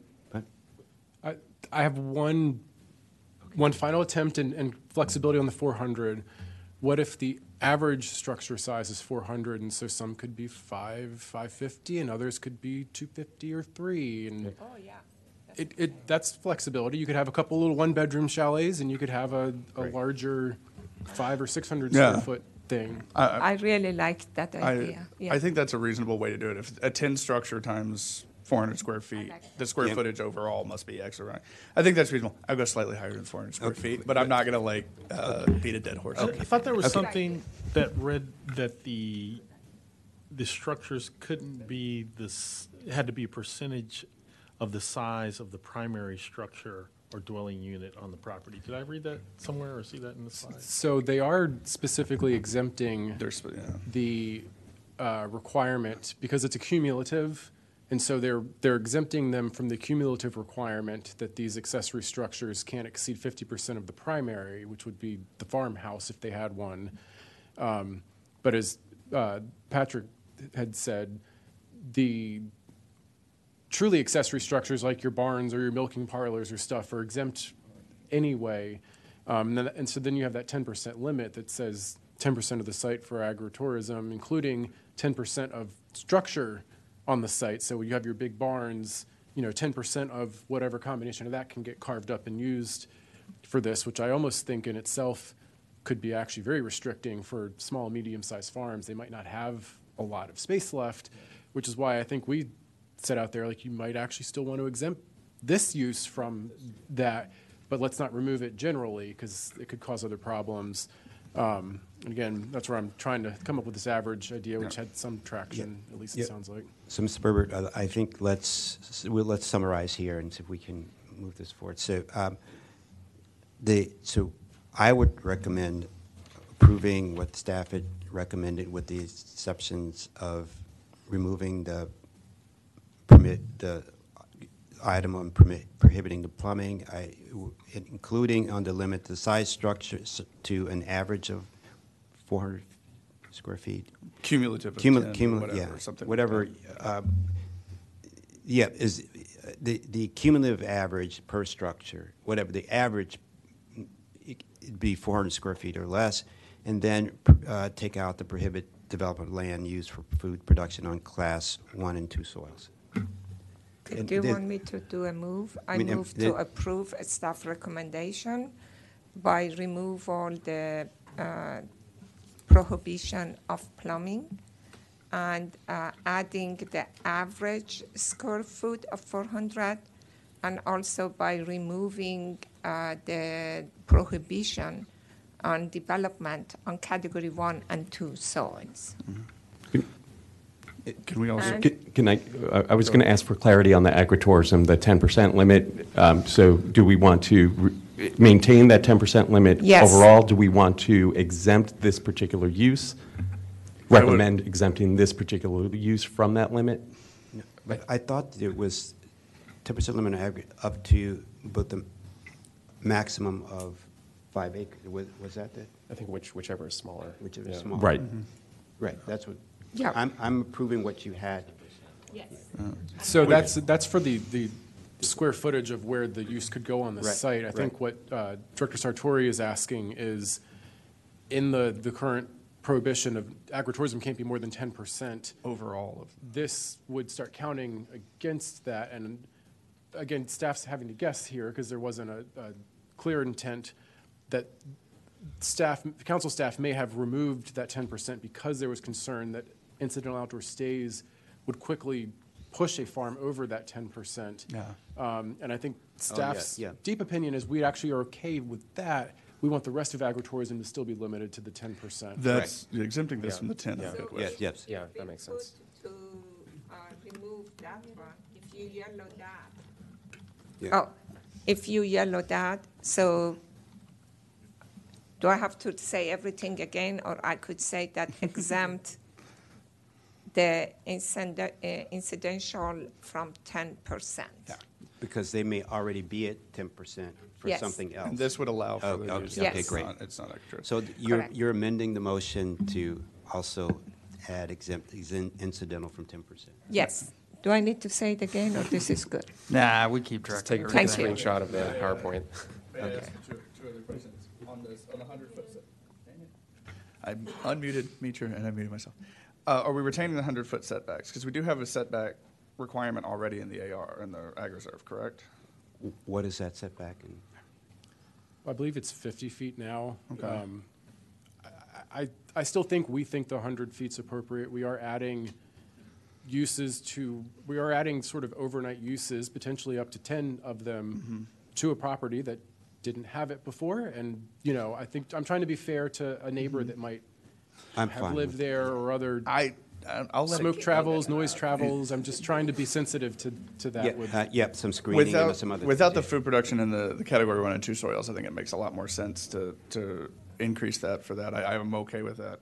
And then the other one to amend, and you can kick me in a second, Mitra, after I just clarify this one. The minimum farm area is they're recommending a 5-acre minimum farm size and a maximum of 5 acres overall. Is that right? 25? 25 acre. 25 acres is the top farm, max, I think. and either 10% or 5 acre of that site area, whichever's smaller. All right. How, just out of curiosity, how many farms approximately kind of fall under the 25 acre number? No idea. Just to clarify before, if you have an answer to that, I think what we're saying is a 25-acre minimum. Minimum. For the farm is 25 acre minimum, so yeah. Right, so you need to be larger than 25. Yeah, that concerns me on size, but I don't know how many we have that are under 25. I mean, do you have a viable farm option at this point in Montgomery County that's under 25 acres? That's actually, it's very small. Actually, there are farm fields that are less than 25. Well, there are less than 25, but they're What's not. could you clarify the concern? 8 feet, I something understand that the minimum lot size for kind of, I guess, a dwelling unit is 25, but is there a specific environmental or other concern?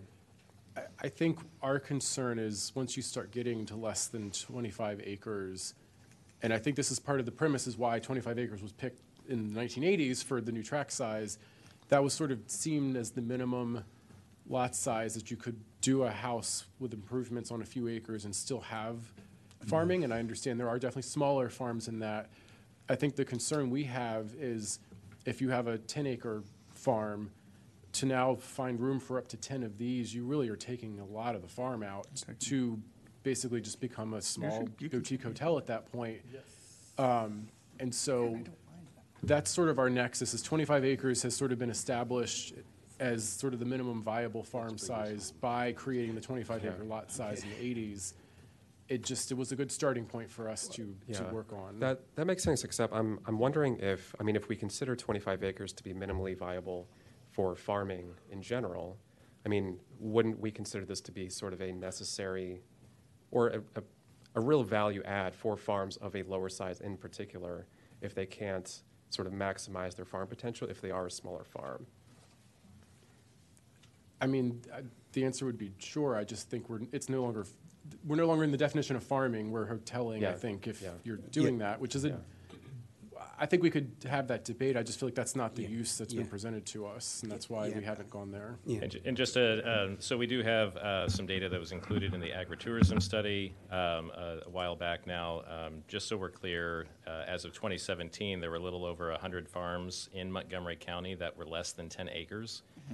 There were a few hundred farms that were between 10 and 49 acres, and then there was about 150 or more farms that were greater than 50 acres in size. And as the ag reserve, as that area over time becomes a little more and a little more increasingly fragmented, you can imagine that the size of farms in general is shrinking while the number of smaller farms is growing. So it's a general trend, but to answer your questions on the number and size of farms, those are approximate numbers. As of 2017, we're about to get an update from the 22 numbers that we should have any time now and be able to update that and give you an idea of where the trend is heading. We suspect in the same direction.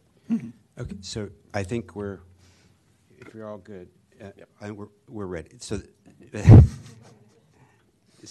the recommendation is, I think it stays the same. Nothing changes. We never had a second on this recommendation. I'll second. All right. A third. You were turned on. You get it. The kick worked. All in favor? Aye. Aye. The ayes have it. Thank you. And, is there clarity on what we just voted on? Just okay. All right. Thank you. Yeah, I look at Rachel and she shakes her head, so the answer is yes. All right. So we're going to take just a 2-minute break, and we're going to go to one that I'm sure Mr. Berbert's going to say is more simple than the last one. It's number 8, which is zoning text amendment ZTA 2310, parking, queuing, and loading, calculation of required public parking. Thank you.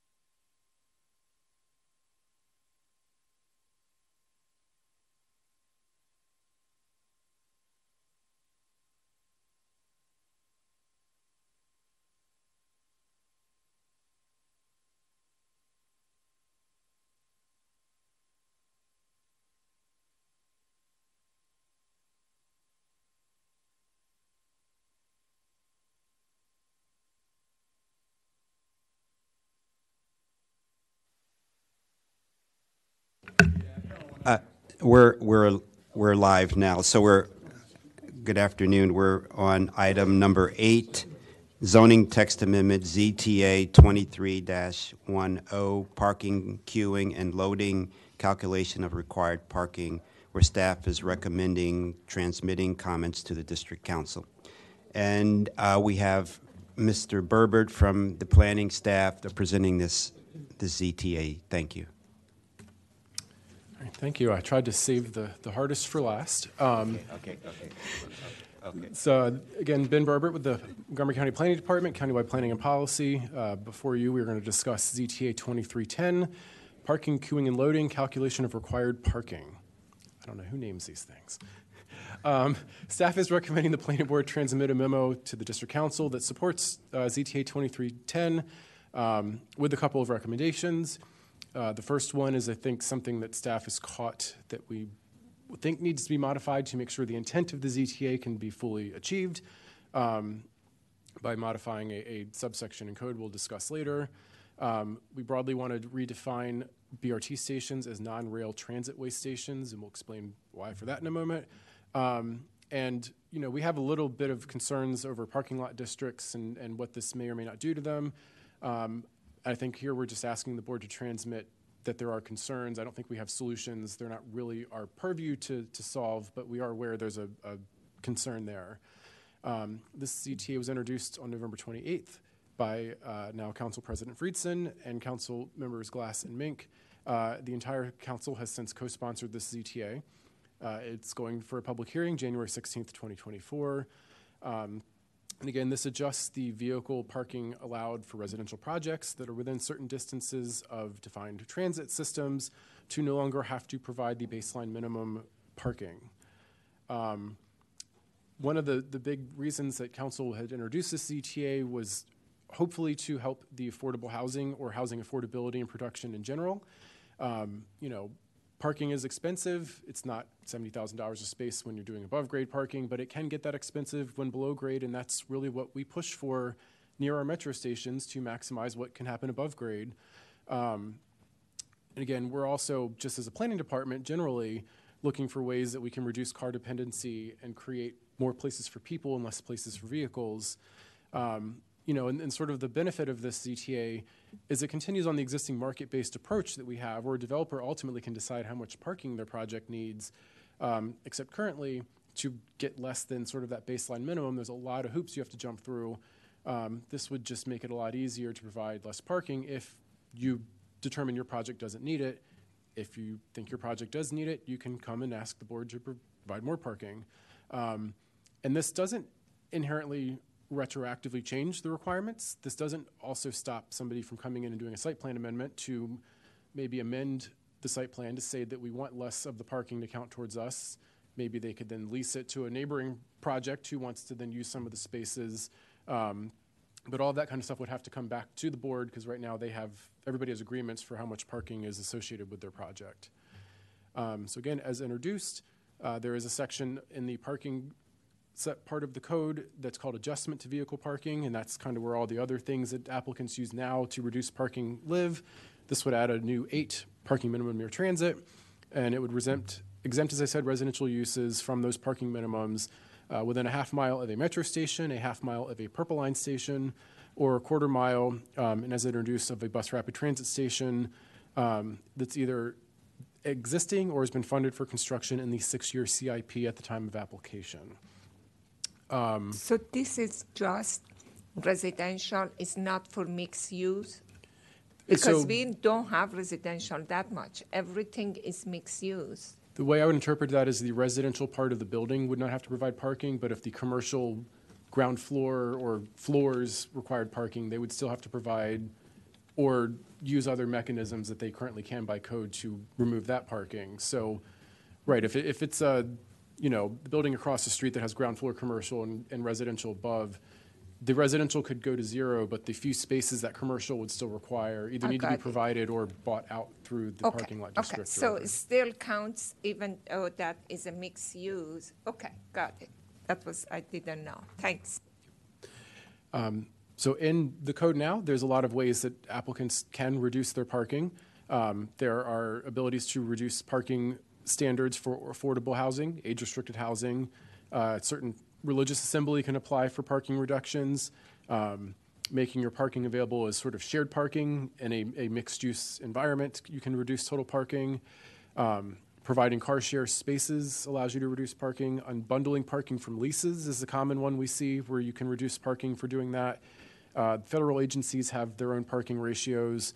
And then you have your parking lot districts, downtown Silver Spring, downtown Bethesda, Montgomery Hills, and here in Wheaton, where you can just pay an annual tax and not provide any parking, and that goes to help maintain the public garage and parking systems. And then there's the ability to just ask for a parking waiver. In the past 10 years, we've had at least 10 projects in the county that have used one or many of these combined to reduce parking below the baseline minimum. The one thing they all kind of did have in common is they were near our metro stations. So it's sort of painting the picture as to why this ZTA is sort of the next evolution of this. Again, we talked about the 4 parking lot districts before. I think the concern... Can I just ask one? Excuse me. Sure. So the PLD's parking lot district, so if you're in a parking lot district, you don't have to provide parking, but you have to pay into that fee. Correct. So you're assessed an annual tax, basically, for not providing the baseline minimum parking per the county's website on how the system works. And so that's really the concern I think staff could see, is that there could be a long-term funding problem if more and more projects are able to come in and not have to pay that fee. And again, it's sort of complicated because this is sort of run by DOT. It's really their thing. I am aware that I think council's aware this could be a problem. I think there's going to be some discussions forthcoming on it. You know, we're aware that it could be a problem. I think it's a little hard to measure how big of a problem. And again, part of that's going to be based on how many applicants retroactively amend site plans to take away the parking requirement, and then that could take away the fee. I think there's... But if they didn't, just say they said, I can get out because I'll just pay the fee. But wouldn't the people, but that's assuming the people that you're not building the parking because you tell those folks there's a garage next door, park in the garage. Wouldn't they get their fee from the payments and the people paying to park in that garage, or? So the county definitely charges, you know, you can buy a monthly parking pass and park in those garages. I honestly don't know enough about the funding mechanisms and balanced budgeting of PLDs to know what percentage comes from the property sort of tax assessment versus the parking revenues. And so there might be ways of making this back. It's just not an expertise I have. Okay, thank you. So are you going to coordinate with DOT, or you think that the council staff will coordinate with DOT? Because I know that this is a big revenue and this is an issue for the PLDs. Is it our job to coordinate with DOT and provide response here, or is it that the DOT is going to send their comments straight to the council? I mean, we can certainly reach out to them. I would suggest, from the purpose of commenting to council, I think they need to be their own advocate in this. It really isn't our purview. I think we can make them aware of it. And I think Mr. Cronenberg might have something to add here.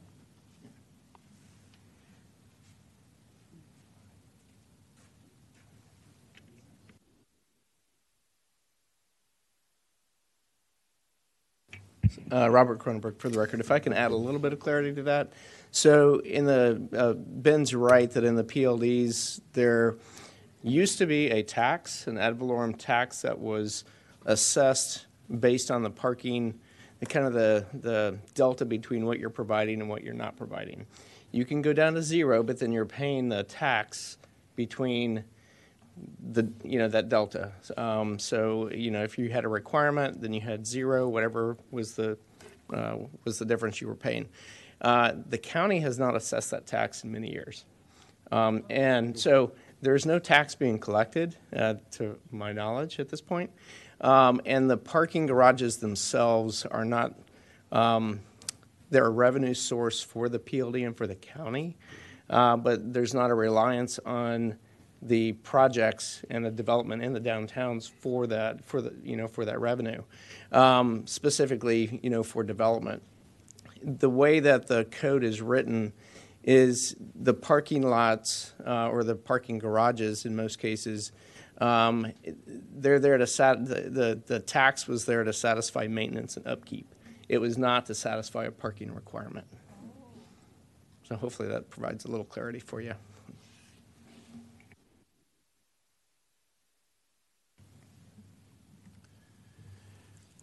So getting into recommendations for the ZTA, the first one, as I mentioned earlier, in that sort of section I, the adjustments to parking, letter B under that has the current code that says that adjustments under this section to the minimum number of required parking spaces must not result in a reduction below 50% of the baseline parking minimum or shared parking model minimums.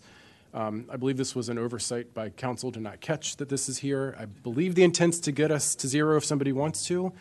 This wouldn't without changing it, so our recommendation is to otherwise exempt section 8 below, which is the new section for near transit. So you're basically saying this doesn't apply to anything under this near transit requirement. Yes. That's what essentially is making sure that that's clear.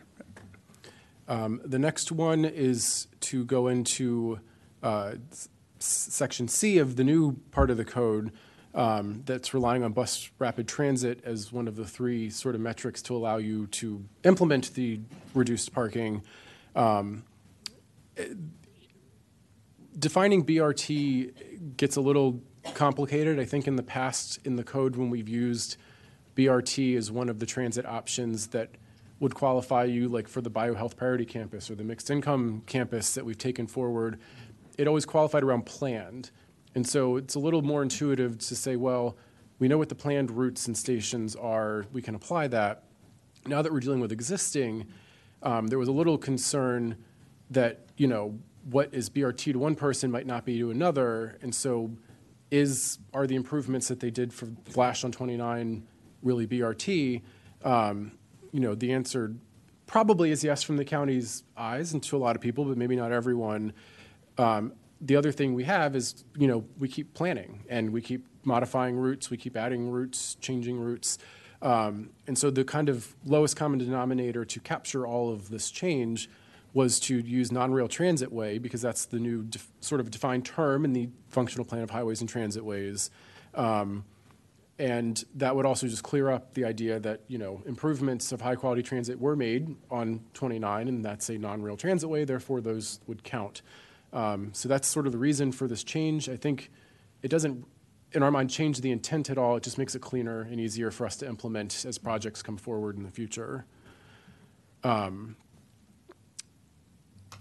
we did a climate assessment on this, planning staff. Can I just ask one question? So Sure. it's any BRT station, not a. That's existing or that is in the capital plan. So in this instance, the Flash 29 exists, and we have Veers Mill and Rockville, parts of Rockville Pike are now in the capital budget, and so we've sort of assumed those, the quarter-mile buffers around those three corridor stations would be able to start applying for this once this were approved.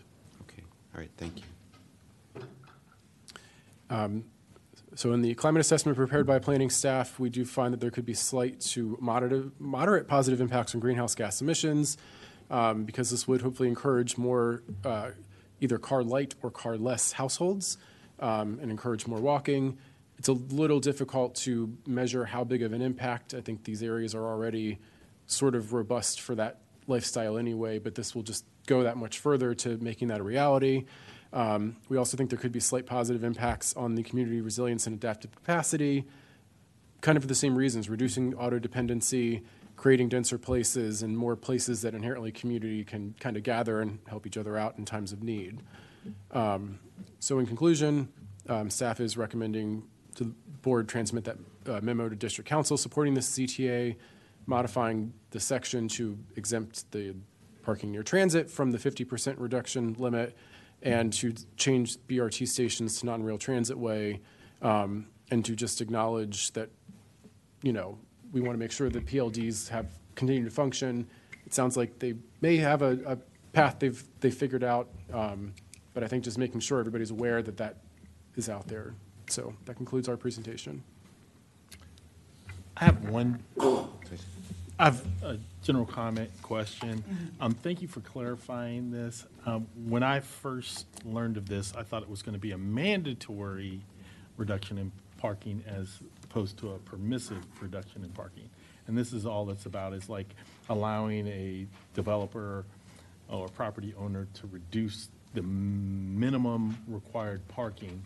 But if they'd like to reduce the minimum required parking, they would be allowed to do so, correct? Okay, thanks. I have a question.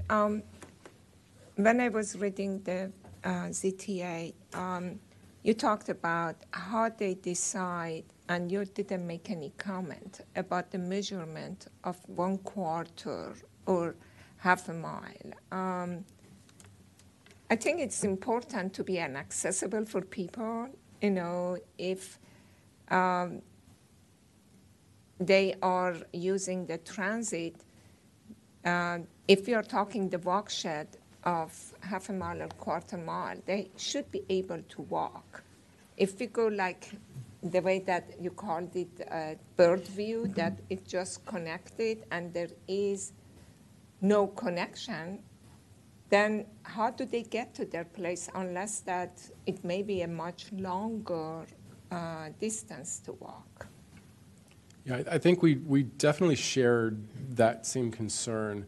The reason we haven't made a motion here on that, it's partly because, you know, this is one of many places where we define things that can happen because of your proximity to transit or other land uses. And so to sort of address this holistically, what really wants to be added to the code is a clear definition on how you'd actually perform that measurement. And that would nicely fit in a different section of code where it sort of is like rules that apply to the whole ordinance. And because that was not introduced as part of the ZTA, we can't do it now. I think what staff was hoping to hear is that this is a problem we want to address, and in the spring we could come back maybe with a ZTA that we would propose introduction of to add that section, and we could do a more robust presentation describing how is DPS doing the measurement now, what are some of the options that we could discuss as to what we would recommend it be in the future. Okay, so can we add a recommendation that a ZTA would come in future to discuss?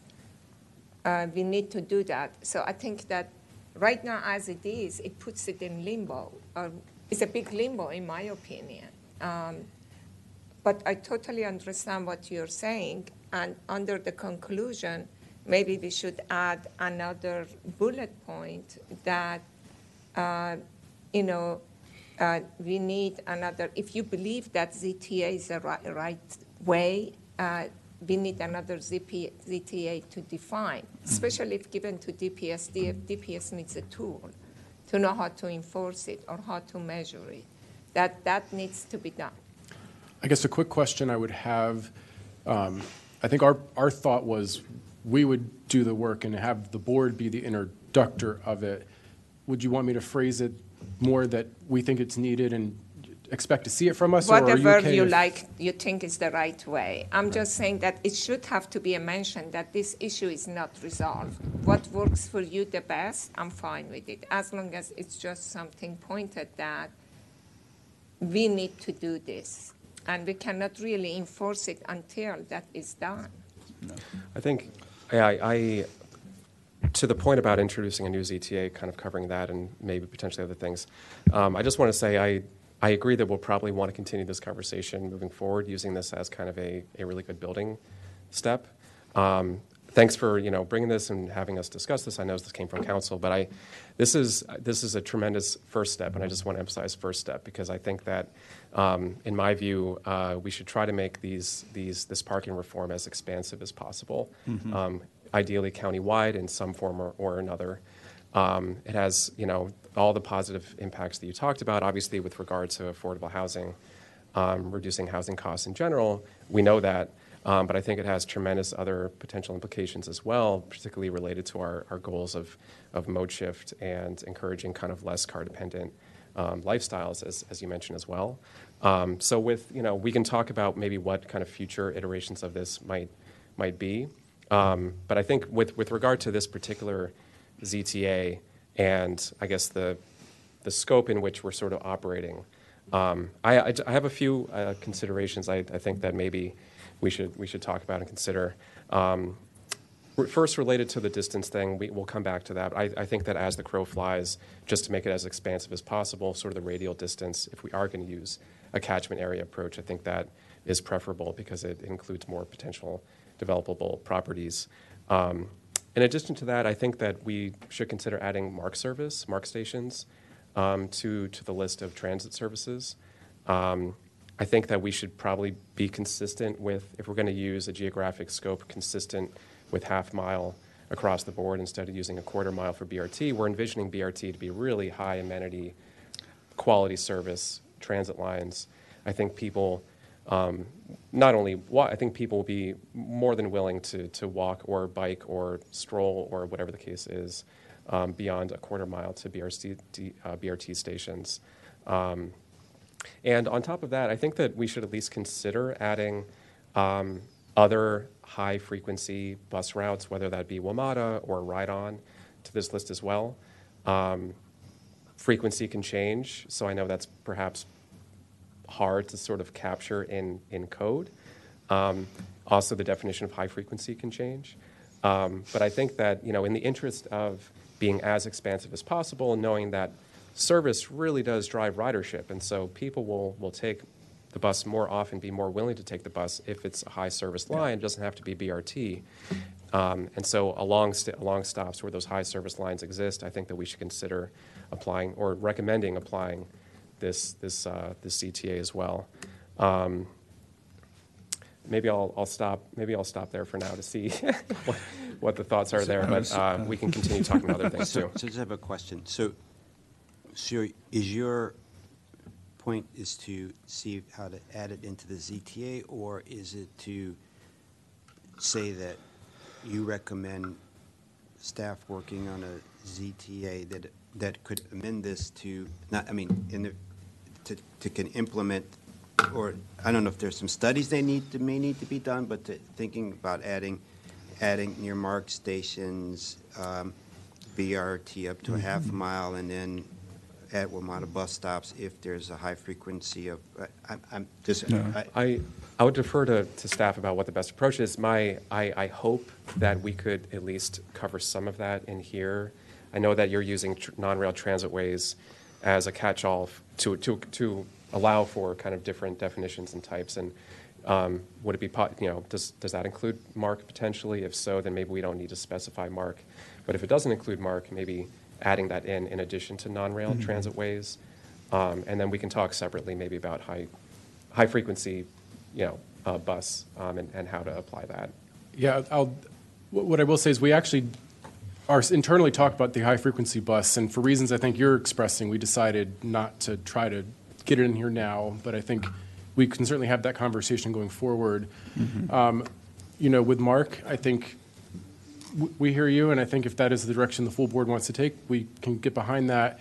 I think in the past we haven't included it because it is very unidirectional. You get 5 trains a day. You still kind of need a car if you live near a MARC station most of the time. Hopefully that can change at some point, and I know it becomes chicken and the egg of will it change because you've added the development? Our experience is no. That never actually unfortunately drives the investment change, but so that's why it's not here. But if that's something the board really thinks we need to start promoting, we can. I appreciate that, and I think kind of understanding what has happened around those station areas obviously is important. But I think the relevant point here is that we're not mandating, and so I think my preference would be to be, again, as expansive as possible, and it's not a mandate, it's just allowing what they feel like they need.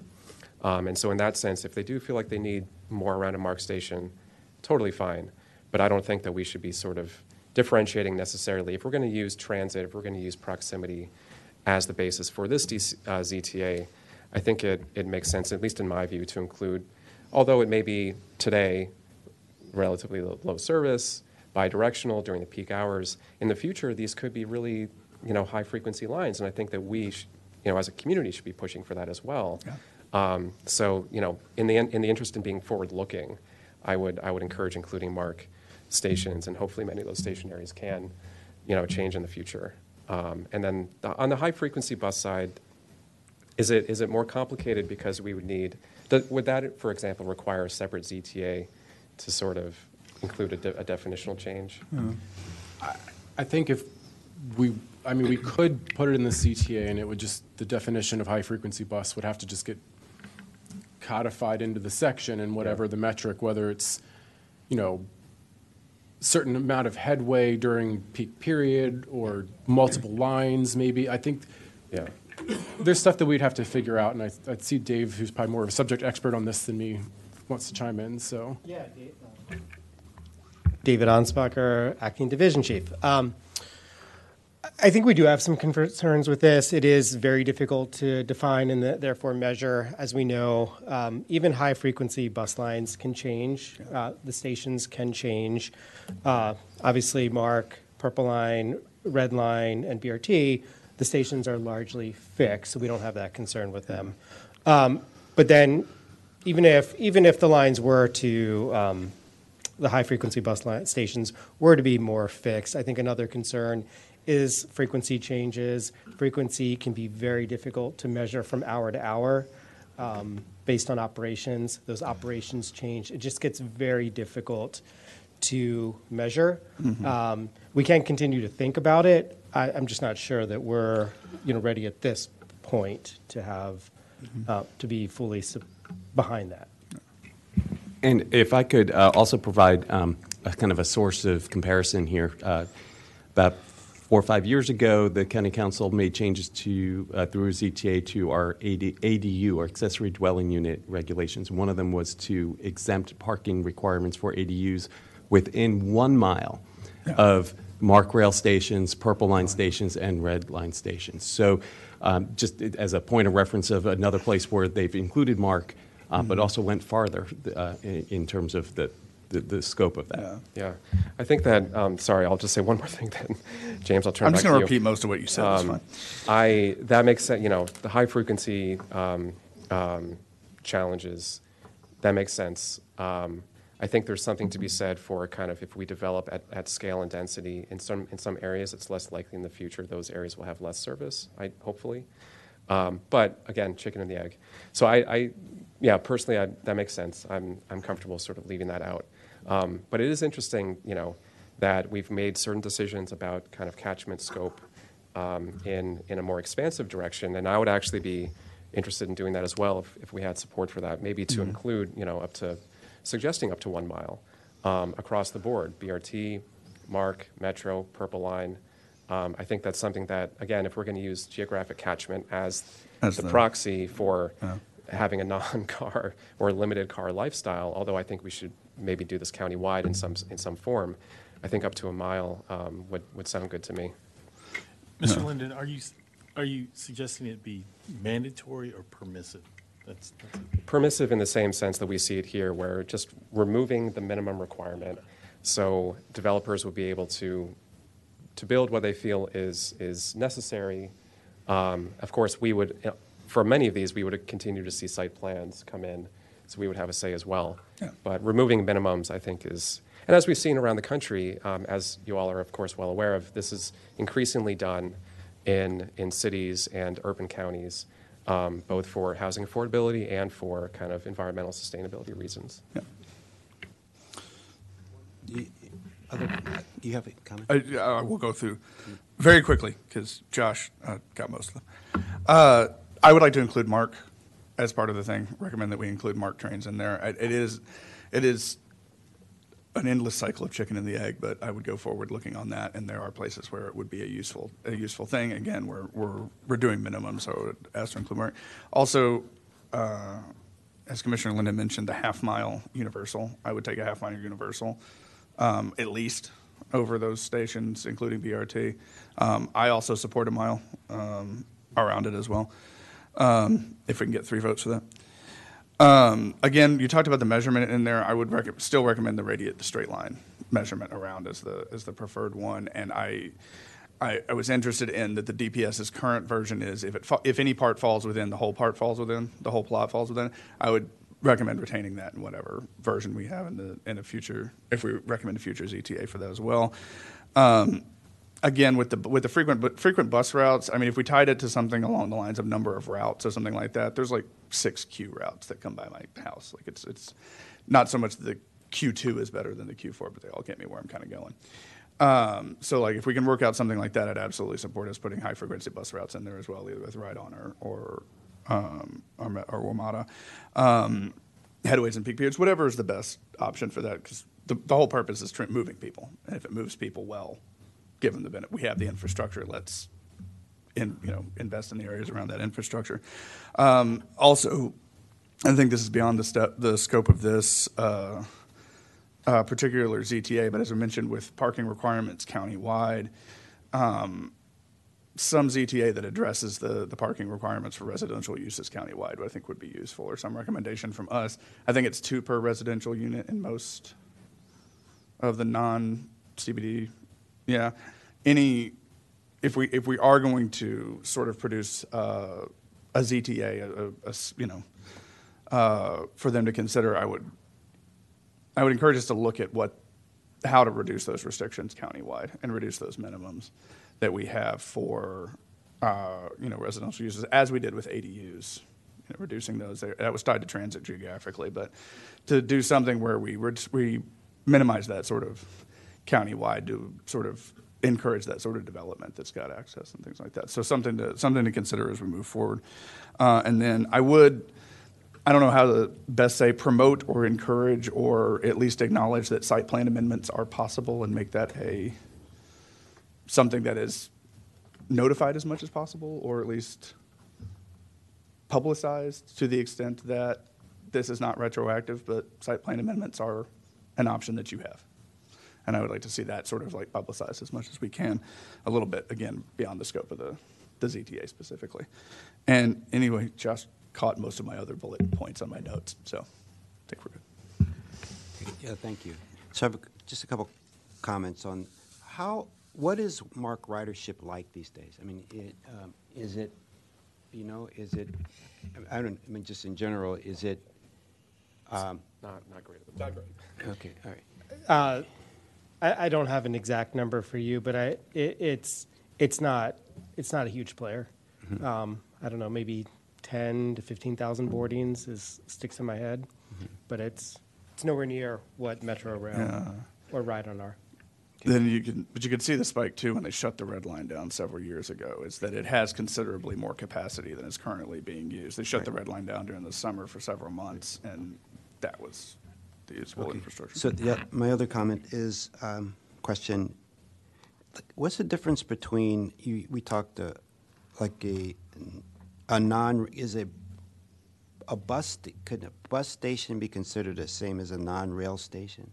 Is if it's a high frequency? I'm just trying to. Will you say? So it's just assumed that the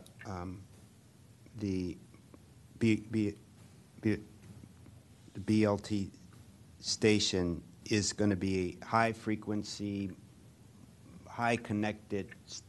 Every station is going to. The idea of stations are that they're defined in the Master Plan of Highways and Transitways. So if anyone in the public, staff, whoever looks at the Master Plan of Highways and Transitways, those stations are defined, or they can be added as part of a capital project by MCDOT. We don't have a standard about high frequency or number of ridership that makes a station qualify here. It's just, is it in the Master Plan of Highways and Transitways? Okay, well, and those stations are stations. They're constructed as stations. They're not just bus stops, right? So that could be moved across the street or 100 feet down the road. They're built up because the curb comes up to the height of the bus entry. So there are a number of things that are established there that are more significant. So they don't move once they're built. Correct. I was just thinking, it could be that one of those stations provides no more riders than another bus stop in a urban area that moves a lot of people, but the buses just come every 5 minutes, right? I'm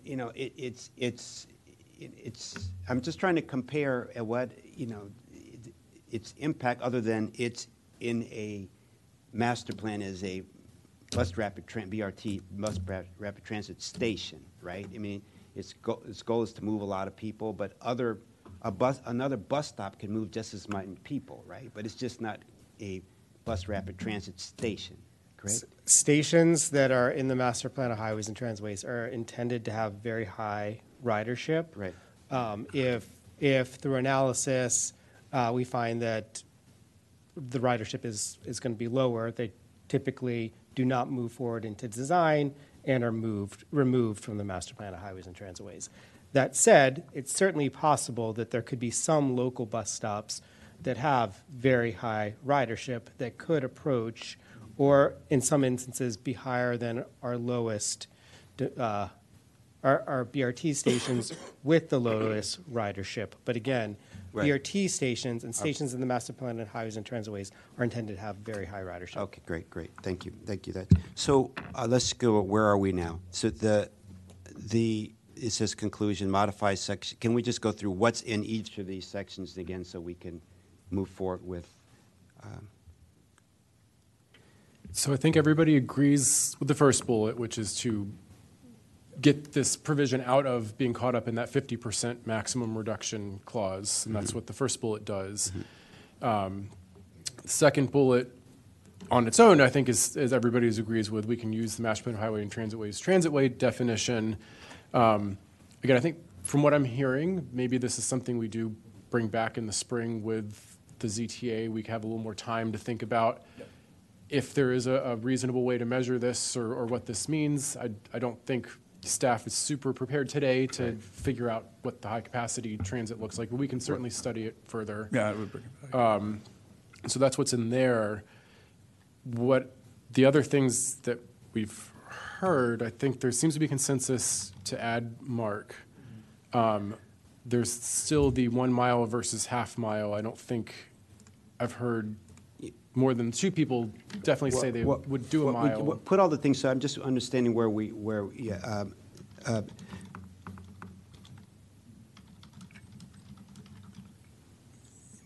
and that is 1 mile versus half mile. I think originally there was 3 measurements: a quarter for something, a half for something, and a half.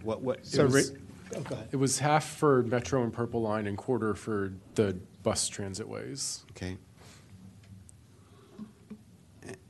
And so, right, I agree with this half mile radius. For what you said for transit, Metro, and what did you say? BRT. Yes. Okay. And MARC. You're right. And so, if someone said there, but my concern about MARC, and just tell me if I'm thinking of this wrong, just say there was a MARC station and nothing pretty much else around it, right? I mean, are we, so what this ZTA says, if it's that situation, if property was in, a development was a half mile away from it, then it would not have to have parking. Is that what it's saying? Just if it's a MARC alone? Yes, if that were passed, or if that were recommended and then ultimately passed by the council and MARC were added to the list at a half mile, any residential project in any zone that's within that half mile radius would be able to not provide the parking minimums if they chose.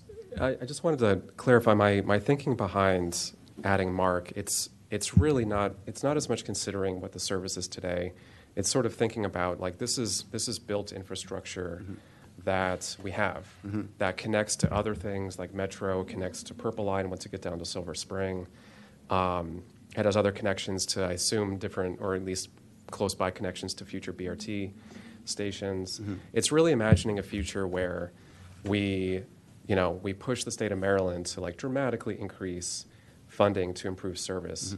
So, it's more akin to sort of, like, today it's thought of as commuter rail. It's more akin to sort of like a regional rail system, where you have, like, all day long, 2-way, pretty frequent, like every 15 to 30 minute service. And it's really, it's mostly a funding issue. Like, we're actually really fortunate to have such built infrastructure basically ready to go. It's really just a funding issue. So it's the kind of it's the kind of infrastructure where I'm really optimistic that in the future we can very quickly Mhm. make big service Right. improvements. And if so, I think having this policy in place to include that will sort of be ready to go. Like the ground will be kind of prepared and will be set. So I'm okay with that if, how many opportunities are for the MARC Connect to other rail stations? I mean, you saw it's Silver Spring. Is there other places where they can connect to? It connects at Rockville. Connects at Rockville? It connects at Rockville. There's a Okay. station at Rockville that connects the red line. Okay. But All right. I have a question in that regard. Market station may not be in the urban area, it may be in the rural areas, okay? The problem is that if you don't provide parking, that some people may need to have a car to go grocery shopping or anything else because not other amenities are available because they're not. Yeah. in And they have the- the they have the option under this. And I think that gets to sort of what Commissioner Barley was talking about before. It's more permissive than mandatory. It really is permissive, not mandatory. And Okay. I think that if developers are building in an area that's more rural, they're probably going to determine on their own that they need more parking there. Yeah. I've got it. Great. Okay, so, and then the 1 mile versus half mile was for what specific again? Just the, So, I mean, there's an infinite number of ways this could go. So right now, the ZTA has the half mile for the Purple Line and the metro station and the quarter mile for the BRT. The sort of initial recommendation was let's make them all a half mile. And then there was support from, I believe, at least 2 of the board members to actually make them all 1 mile. And I'm assuming that would also apply to MARC stations, the same, treat them all the same. So assuming we're going to add MARC to the recommendation, I feel like there is consensus there. I need to know, is the board recommending we go to a mile radius around these, or does the board want to do a half mile for all of them? Or does the board want to split, Okay, do a I mile have a and some? and- question, because if it is not a walking for people to come, that 1 mile may end up to be 2 miles, depending how you measure it.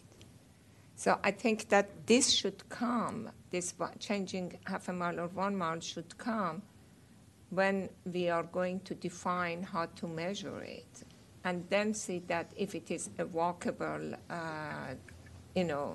is that, what do we mean and how we could do it?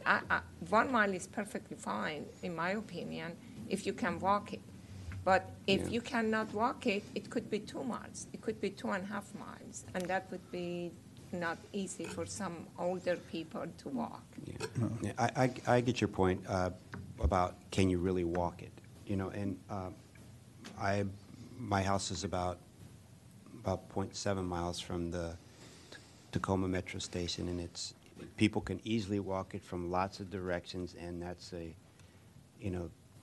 people take the Metro big time. So if it were just a half mile, I mean, I think it should be more than a half mile, but I think it should be you can really truly walk. Well, we also require the developments produce infrastructure improvements when they come in. I mean, we're going to be allowing for, with this development, if we expand it, and it does make things pencil out that would not otherwise pencil out, that includes off-site and on-site infrastructure improvements. We're producing the walkable situation that we want, and if it's not, then they build it at the parking minimums they need, and it doesn't matter. But it doesn't change anything that would otherwise be.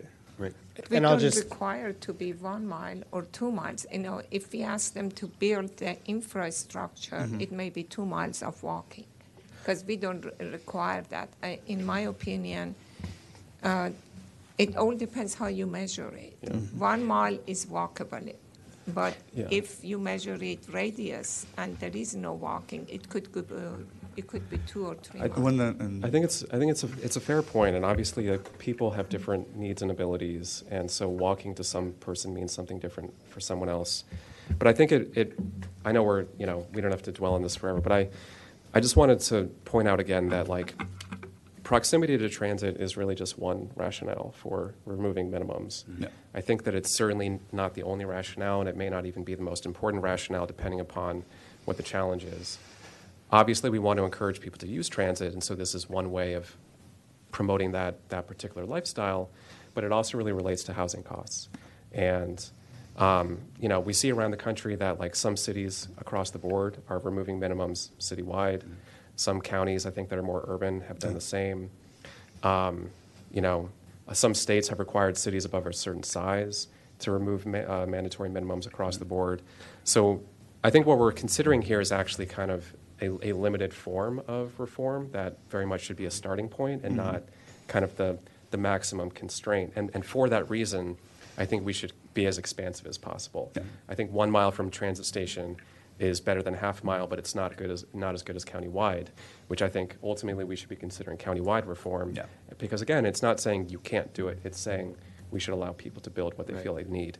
So, so for those reasons and probably others, I would support 1 mile for now. I think that this deserves coming back to as part of a futures ETA with some other considerations, but I would push for 1 mile. If I might add a comment for levity, one of the things that I think is interesting in expanding the 1 mile zone, it does give private property owners more say in the development of their real estate, and it gives them more individual control. So, you know, there's a trade-off, and I think it's positive for both sides. You potentially reduce parking, you increase the opportunity for housing, and then in turn, you also give more control back to the owner of the real estate. Staff is fine with 1 mile. We would prefer to keep this as simple as possible because it's just easier to apply. So a 1 mile straight line distance makes sense to us. I will also say, to address some of the comments about the provision of adequate station access infrastructure, that is of course very important. And most of the BRT projects and the Purple Line are coming with additional infrastructure. The board saw the Beers Mill Road BRT project maybe 6 months ago. That was combined with a bicycle and pedestrian improvements project with some substantial improvements. The US 29 BRT is in effect now, but upgrades are coming both to the transitway and to the pedestrian and bicycle infrastructure. And the Purple Line is under construction, as we know right now, and there's a lot of work on projects as part of the Purple Line to improve walking and bicycling, but also additional projects for many of the station areas that are underway, separate from the Purple Line, that are underway right now to improve walking and bicycling. So that is coming with all of these projects. So I just want to add one more thing. Because maybe I'm one of the oldest sitting here. And when you think about the age, people that they retire, retirement age, they downsize from the single family houses and they want to go to the urban areas that they don't have to drive, okay? And just be able to use all the amenities very easy. So that's why that I want to make sure that for people that are 70, 75, 60, 65, that they may have some less mobility, we should make sure that the walkability is available for those ages also. If someone wants to move to one of these multi-family, that I believe many of aging communities, baby boomers, probably they're going to do that. Eventually you don't want to drive anymore, and you want to be somewhere that you have access, everything. 2 miles for someone that is at 70 or 75 is a long way until someone that is young and they can walk easily. And, right now, although I'm getting there, 2 miles is easy for me. But I know that in 5 years or so, 2 miles may be a little bit pushing it. So that's why it's important that how we measure this walking shed, that making it inclusive and accessible for all the ages. We are all young and decide that, okay, changing a quarter to half and then changing it to 1 mile, and everybody can walk. I'm just saying that not everybody. My mom and dad couldn't walk. I had to carry them. Okay. Thank you for your comments. So I think we're ready. And the 1 mile, I believe, is the consensus, and to move forward with. I will say that we're counting on you when we have these projects approved in the future to have these interblock connections so that people can travel easily from the project to the local streets. And then also, there may be potential issues going forward with making sure I'm sure the developers will build enough parking for their residents so that there could be potential issues of parking spilling if there's not enough that's spilling in the community and have those concerns. So, but there's consensus enough to have a motion to implement your recommendations, but to include adding the MARC station, including a 1 mile radius, right? And then present your general concerns over parking lot districts. So, Yeah. Can I move that we? Are we going to add a note for bringing a CTA that hard to measure? Yeah, I think there's two issues that staff could continue to discuss and potentially come back to the board with on another ZTA. One of them was about the high-frequency local bus service. Mm-hmm. Another one was a more general, I think, amendment to the county code about how we are measuring distances. There's more complexity to that than we've discussed today that applies to several provisions in the code. Okay, thank you. I'm good then. okay. So, is there anything else? I think these are only two changes, correct? Yeah. All right. Do I have a motion to approve staff's recommendations as noted, including in the green here and taking out the first half mile? Yeah. I'll move that we transmit the comments, staff's recommendations and comments on zoning text amendment 23-A, parking, et cetera, including the addition of the MARC station and the 1 mile radius. Second. All in favor? Aye. Aye. Thank you again for these robust discussions on these ETAs. Thank you. And we'll take just 1 minute and we'll go to our last item, which is item number 9, which is resolution of adoption of the Fairlands and Briggs Cheney Master Plan, where staff is recommending approve the resolution for adoption for transmittal to the full commission and receive briefings on changes made by the plan document after transmittal of the planning board draft to the county council. All right, thank you.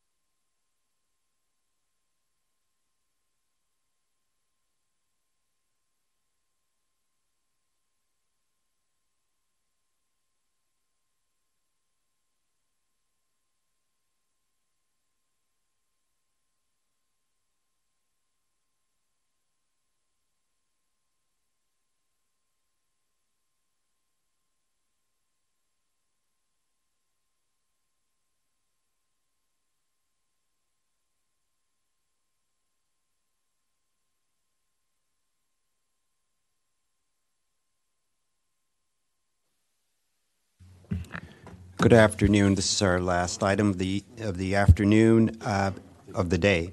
It's item number 9, adoption resolution for the adoption of the Fairland Briggs Cheney Master Plan, where staff is recommending approval of the resolution of adoption for transmittal to the full commission and receive briefing on changes made to the plan document after transmittal of the planning board draft to the county council. And Clark Larson from the Planning Department is here to give this presentation. Thank you. Thank you, Mr. Chair, members of the board.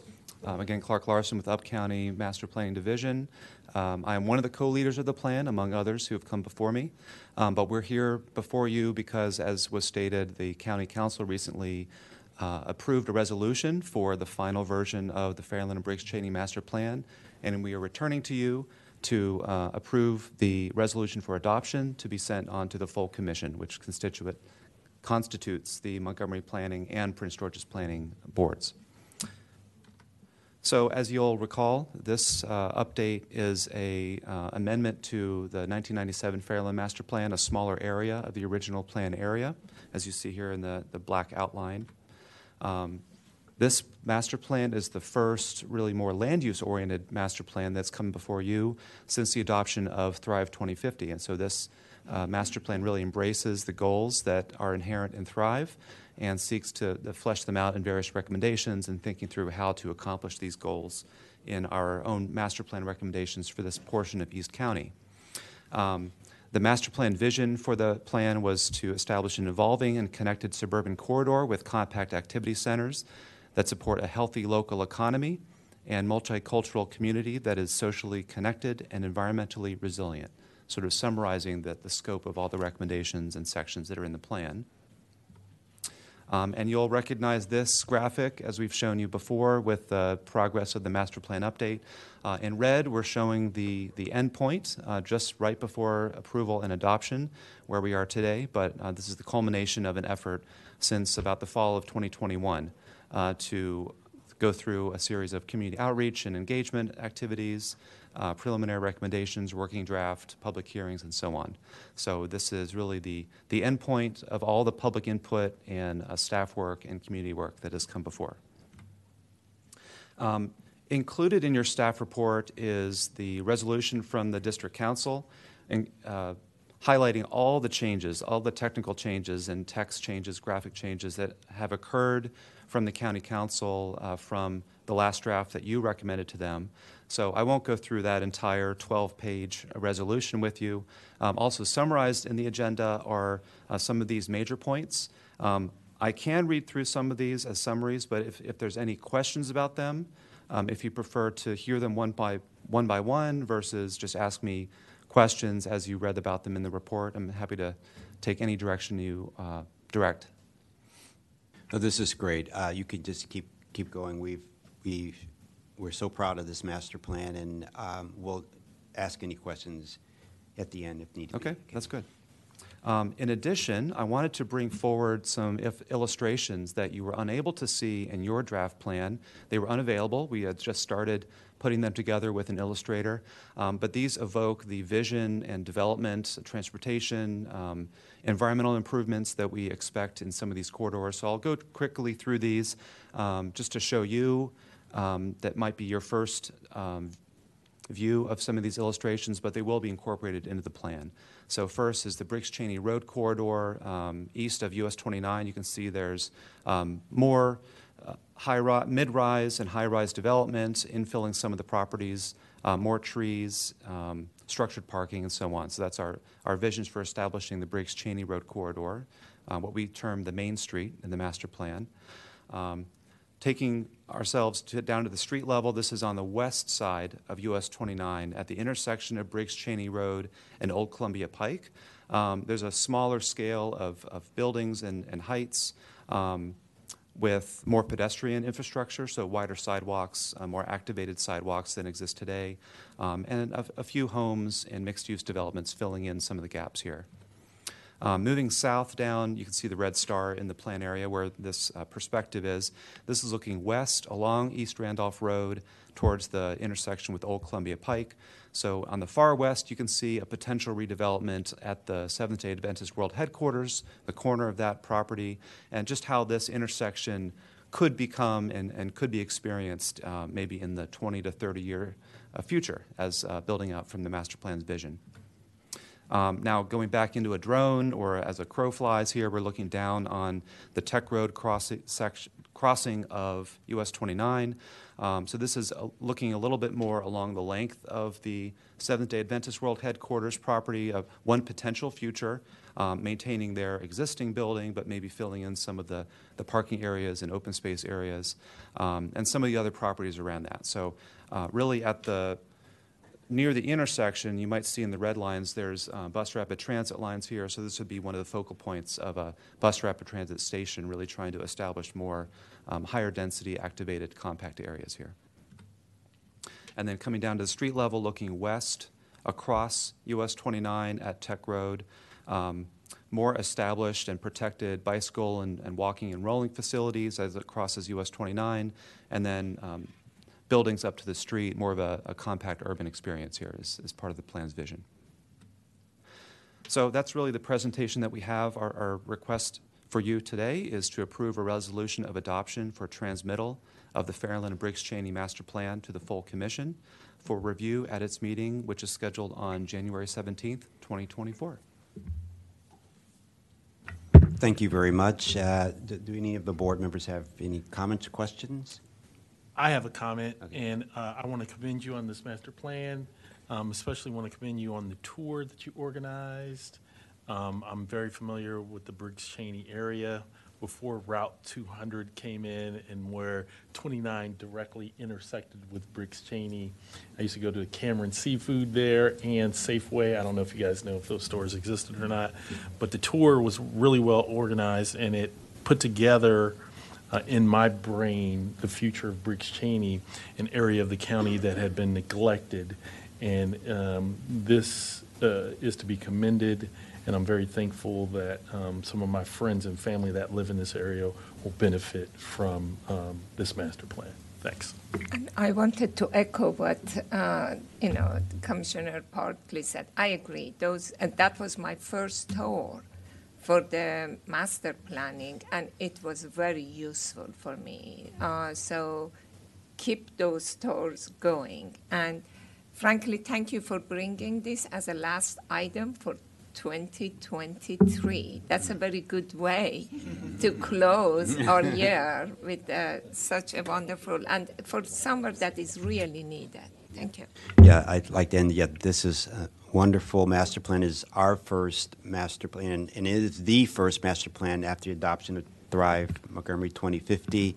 The council was so excited about it, and this was in Councilmember Mink's jurisdiction, and it's the first development proposed in decades, and so it's so important for the county through all the precepts of Thrive. And so thank you. It was a long process, and you did it, and congratulations.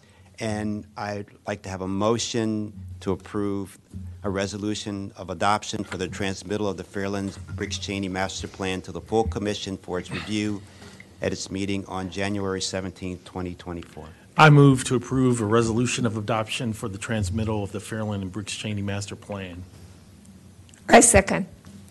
All in favor? Aye. Aye. The ayes have it. Before we end our last board meeting of the year, I'd like Ms. Stern to come up, please, and we'd like to give her a small token of our appreciation. Wherever you're like, come on up here.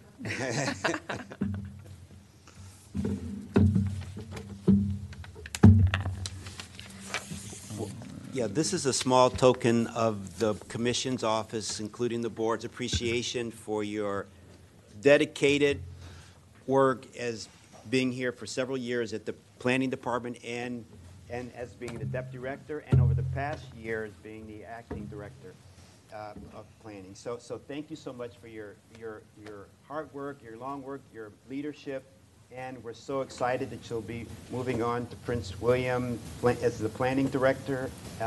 Thank you so much for your hard work, and thank you. And then, and I think you have a green thumb, correct? So this is for your new office building, and to remind you of all of us, the planning department and the board. Thank you so much. Yes, thank you. Thank you.